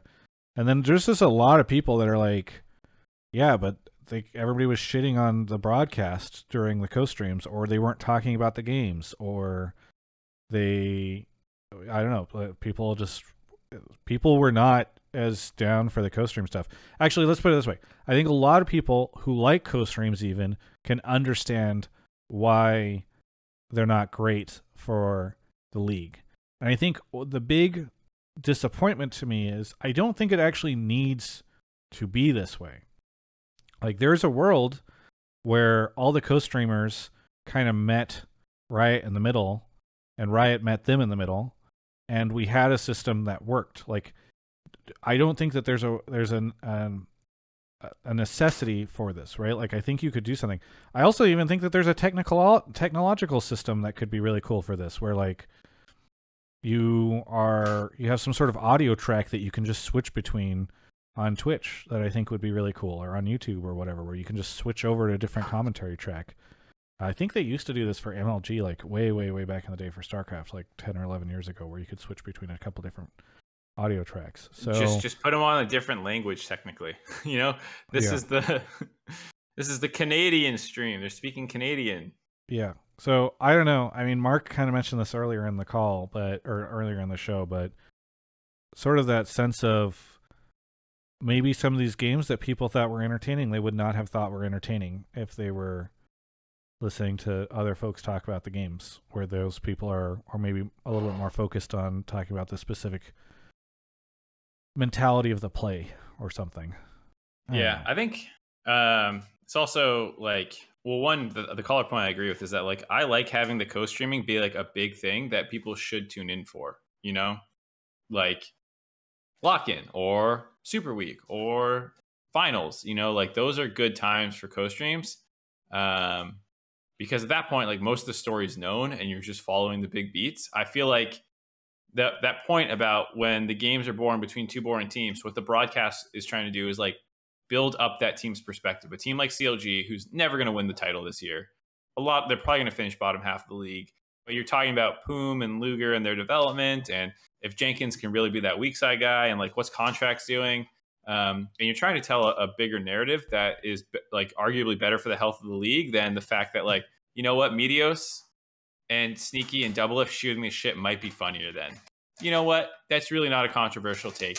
That building up player narratives on bottom half of the league teams is probably not as interesting as those three guys talking about fucking whatever popped into their head in the moment. I'm going to take it one step further too on this stuff. Like, there's a lot of times where they're just talking about, like, so the Reddit thread, the person actually went back and edited and said, after reading all the comments, it's evident to me that the people disparaging the TriCast have never really watched the co-stream consistently. Your takes read like Twitch clip field contextless live stream fail opinions. The majority of the time when I was watching the co-stream or watching LCS last year, I was watching Meteos, Double Lift, and Sneaky. I fucking love it. Earlier at the start of the year, they had a discussion about if the very popular salad was pronounced Kaiser salad or Kaiser salad. It was hilarious. And then they kept bringing it up. It was so fucking funny. There's like a ton of times where that broadcast is amazing. I love Peter. There was also a time a couple weeks ago where at the end of one of the streams, Latigris was interviewing somebody, and Peter was just hard raging about the questions that were being asked. And like, okay, some people, I thought the interview was fine. Some people might say like, yeah, well, they should have asked better questions. That's not the fucking point. The point is that good for the LCS broadcast when you have people finding random things to nitpick? Whenever you have, like, I remember last year, High showed that chart of like comparing two players, and like all the co-stream shit all over it because there was no audio track. You could not hear what the comparison was about. There was no context other than just like a chart that looked really bad. And you might, for all, I don't even know, because I was on the co-stream, so I couldn't know. I didn't know what High was talking about either. He might have been like, look how bad his stats are, and yet he consistently beats them or something. I don't know. But like, how does that stuff help? That is the thing that I've never, like, people pretend like this shit just doesn't happen on these co-streams. My friends, I watch these co-streams. It was my preferred way of watching the LCS last year.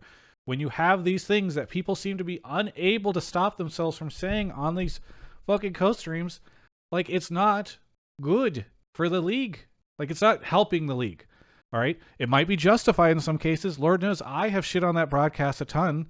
I've made videos that have pissed off people at Riot about how bad the broadcast has been at times in the past couple of years.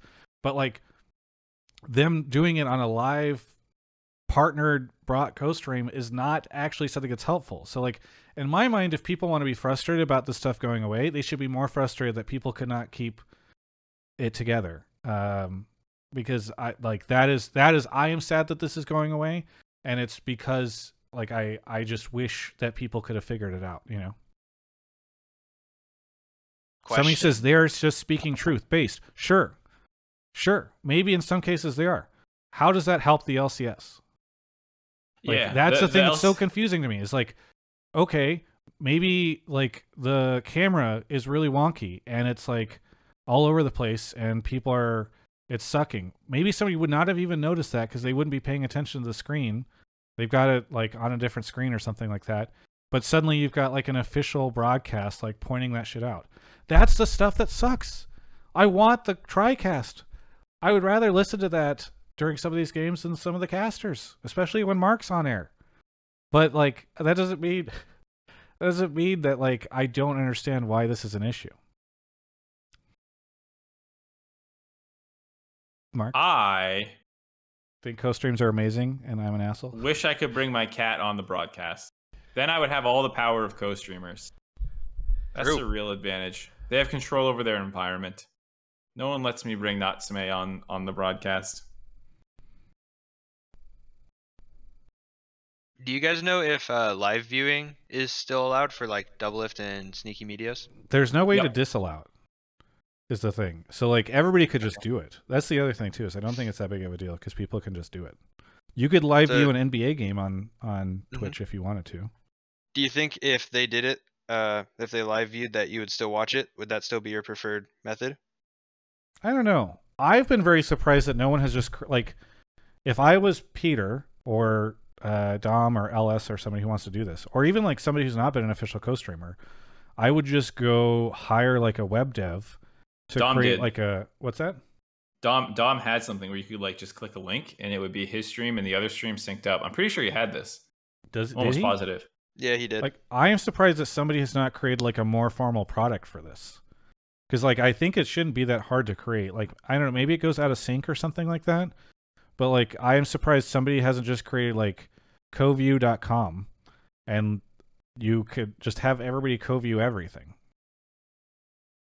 I mean, somebody says there is a formal product. People are all linking it right now. Okay, IWDive, iwilldominatelive.com/caster/iwilldominate. Does he have other people do this? Live view. I mean, either way, like you're saying, someone can make a product, but the reason people don't do live viewing is because it gets less numbers than co-streaming, and they'd rather just do something else if it's not going to be as fun. Yeah. Dom, to his credit, actually really cares about, I think, like the scene. He watches like every region. He's making content about fucking everything. You know, Yeah, like no, Dom's a he total works grind really lord. fucking hard. Yeah. And like that's not a shot at the sneaky and Meteos guys who would rather do something else. It's like you're totally fine to have your own priorities, but like I understand why for a lot of them getting half your numbers compared to co-streaming is like, well, I'll just go do something else. You know, I don't know exactly how drastic the drop off is, but oh yeah, liveviewsync.com. Everybody should just use liveviewsync.com. These things have existed forever. You never gone on those YouTube things that syncs to YouTube videos. Yeah. But I was just saying somebody should do it officially for this. I'm going to close my door because Kobe just came home and I don't want him to have to listen to. No, they're not lazy, Sentinel. They just want to do something else. Like, if you can't do it the same way and if you get less viewers and it just doesn't feel as good, I think a lot of people just want to do something else. I don't think you it's think fair Mark to and call I them. would do this show together if it got half the views that it does? Sometimes we do get, depending on the episode. Yeah, but if it got half those views, Mark. Well, they are kind of lazy. All right, well, fine, but they're not lazy because the live viewing thing. Maybe they are just lazy in general, but that's not the point. You can't blame not live viewing on being lazy. Yeah, I don't know.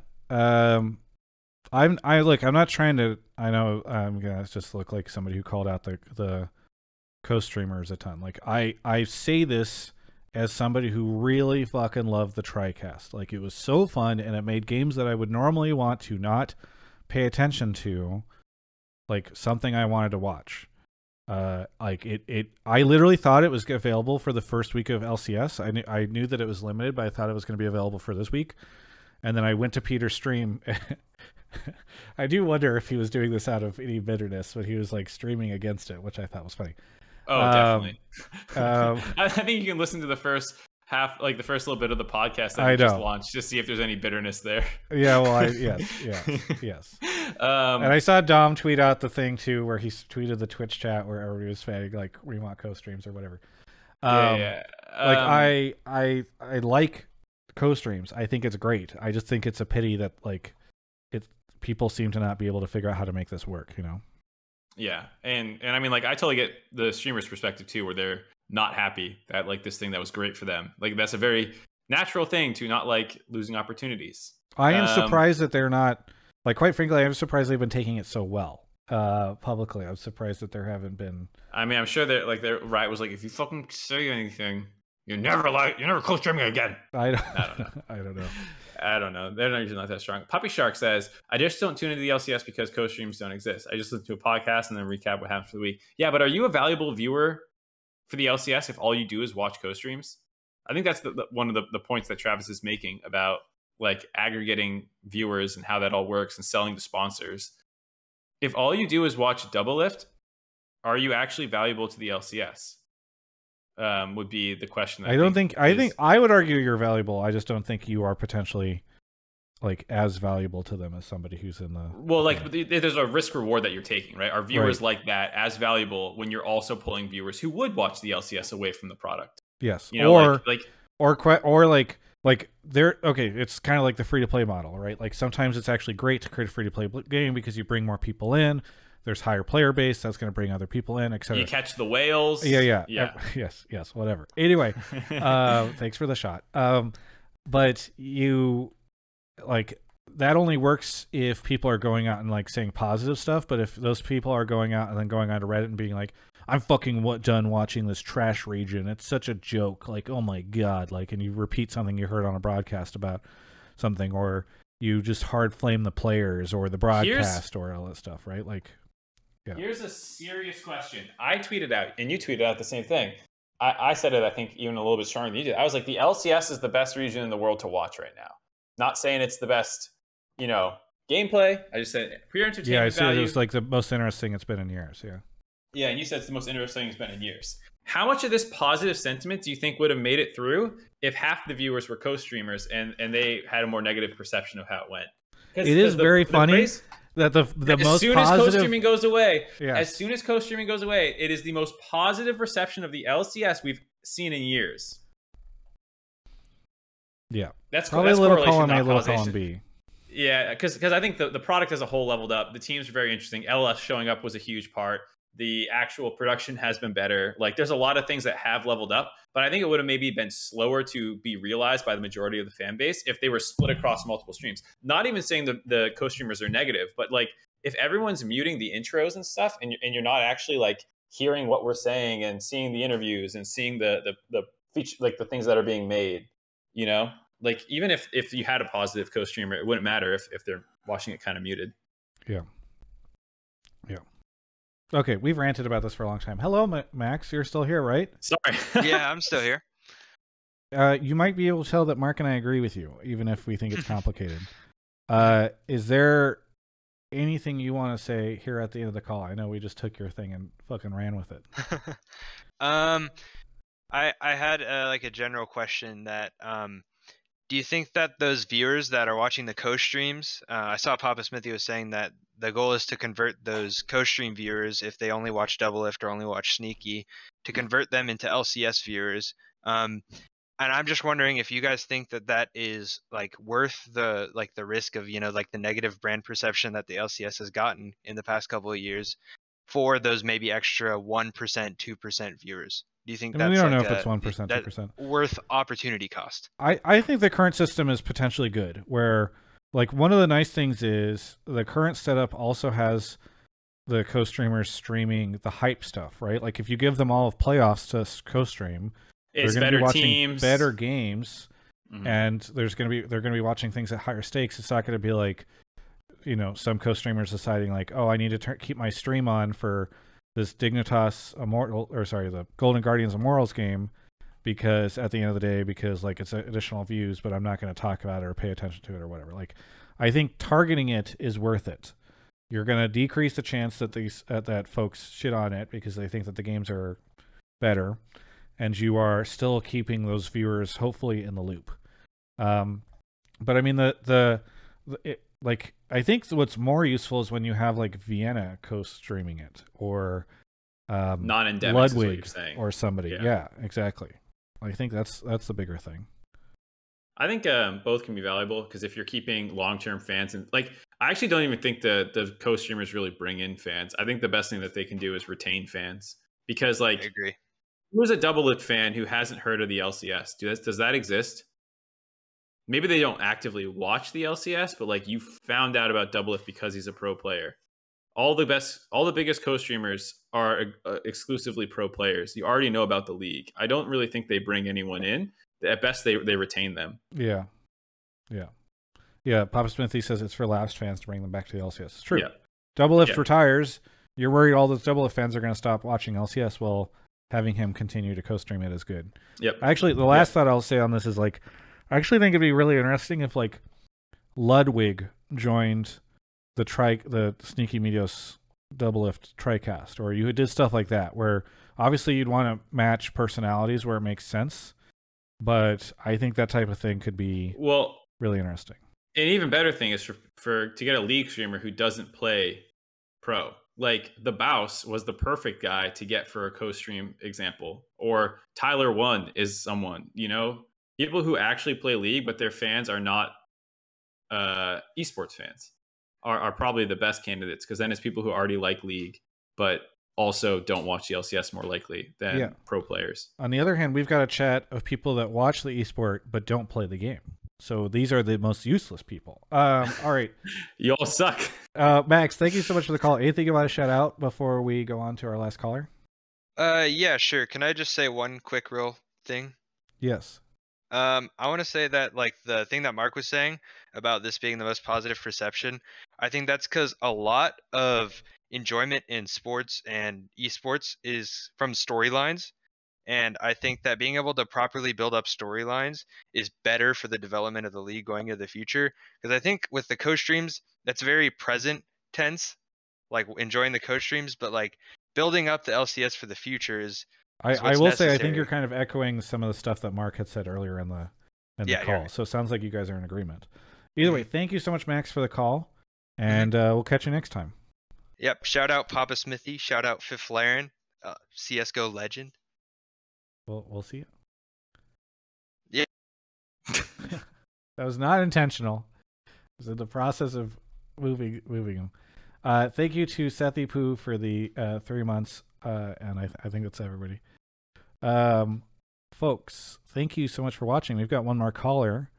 I am going to stick around on stream afterwards. We're 19 subs away from 1,000, so I don't know if we have 19 folks who have Prime subs available, but you can hover over this screen and click the crown if you want to see if you've got a free channel subscription available. It's like a very easy way to see.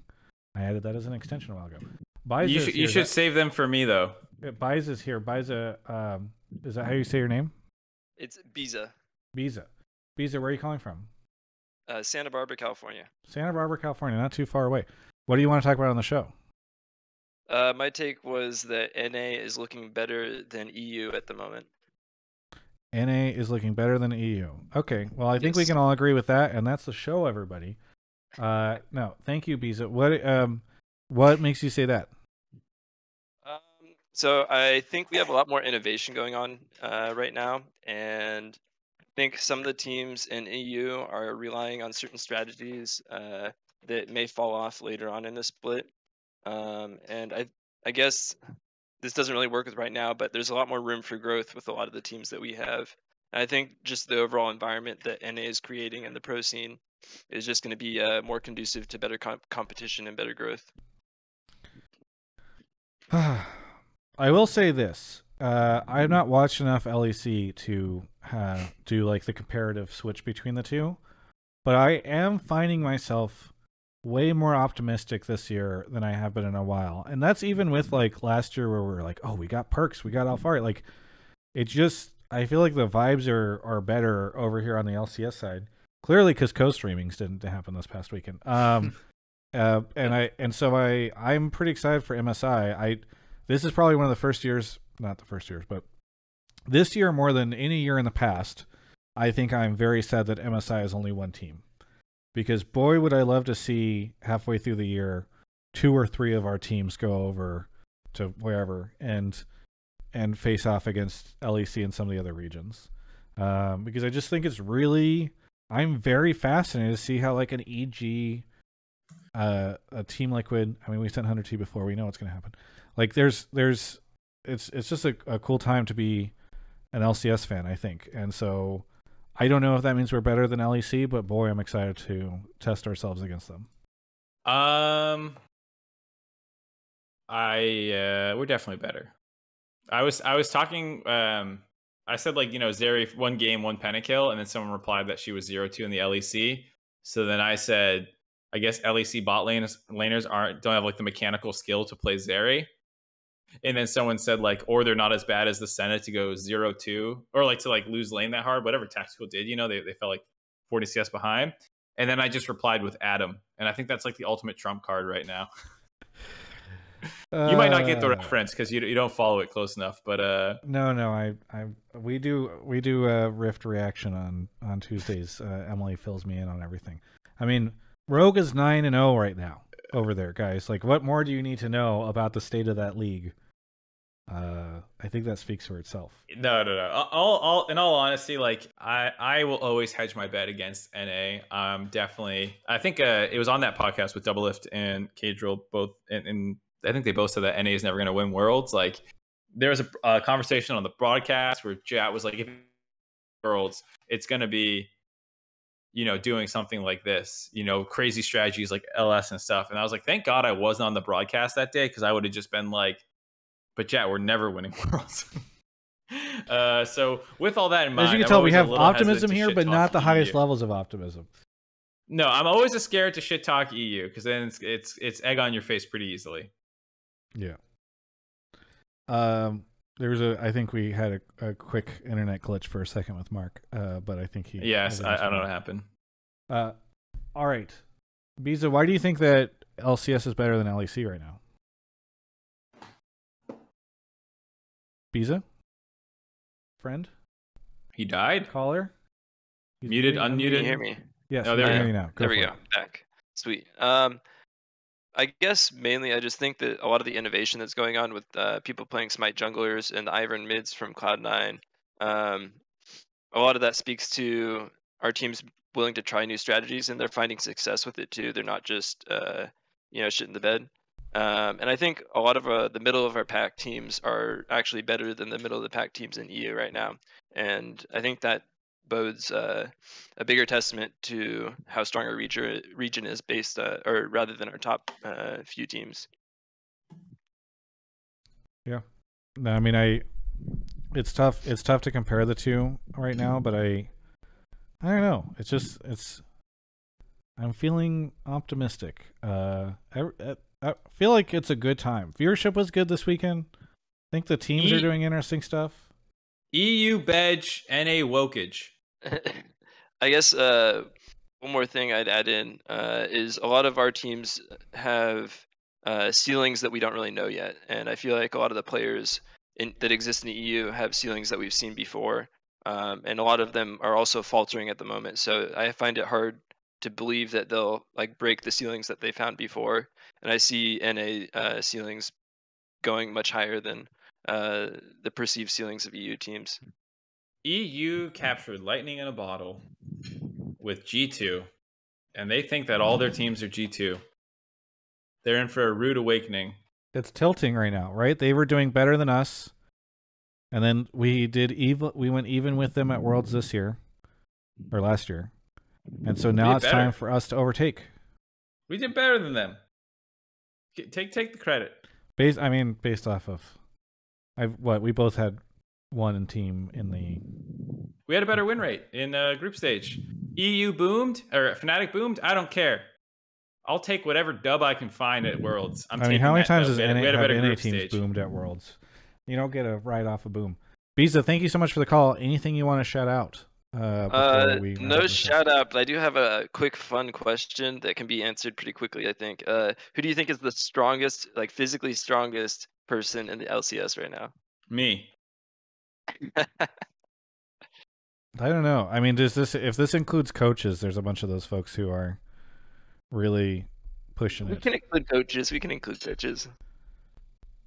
Golden Glue, maybe? Okay. All right. Fair enough. I don't know. Anyway, thank you so much for the call. We will catch you next time, Biza. No problem. Yeah, have a good one. All right. I thought this was going to be a light episode because we didn't have a guest, but we're now way over time. Mark, what do you want to shout out?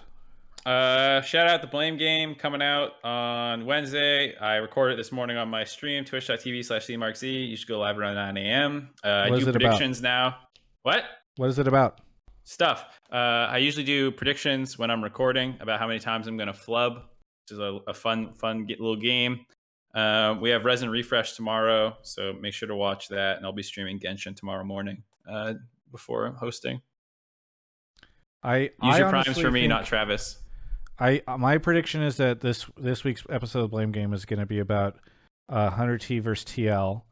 And then stop reading our Discord messages, you fucking rat. All right. Anyway, thanks. Yeah. So we got Jeff on Resin Refresh, as Mark mentioned. Stick around after the stream because I'm going to record a quick video for the book channel, and then afterwards, I'm hoping some of you guys will help throw some subs my way so that I can get C6 Ganyu. All right. We only have couple days, like a week left for me to make the C6 Ganyu happen. So anyway, but thanks everybody. There's some cool interviews that will be hitting the channel this week. Again, programming note, we will be doing this show on Tuesday of next week instead of Monday, so that Mark can have the Valentine's Day reservations that he had planned to go through. And that is it. So thanks everyone. We'll catch you next week. Go check out the links in the description. Goodbye.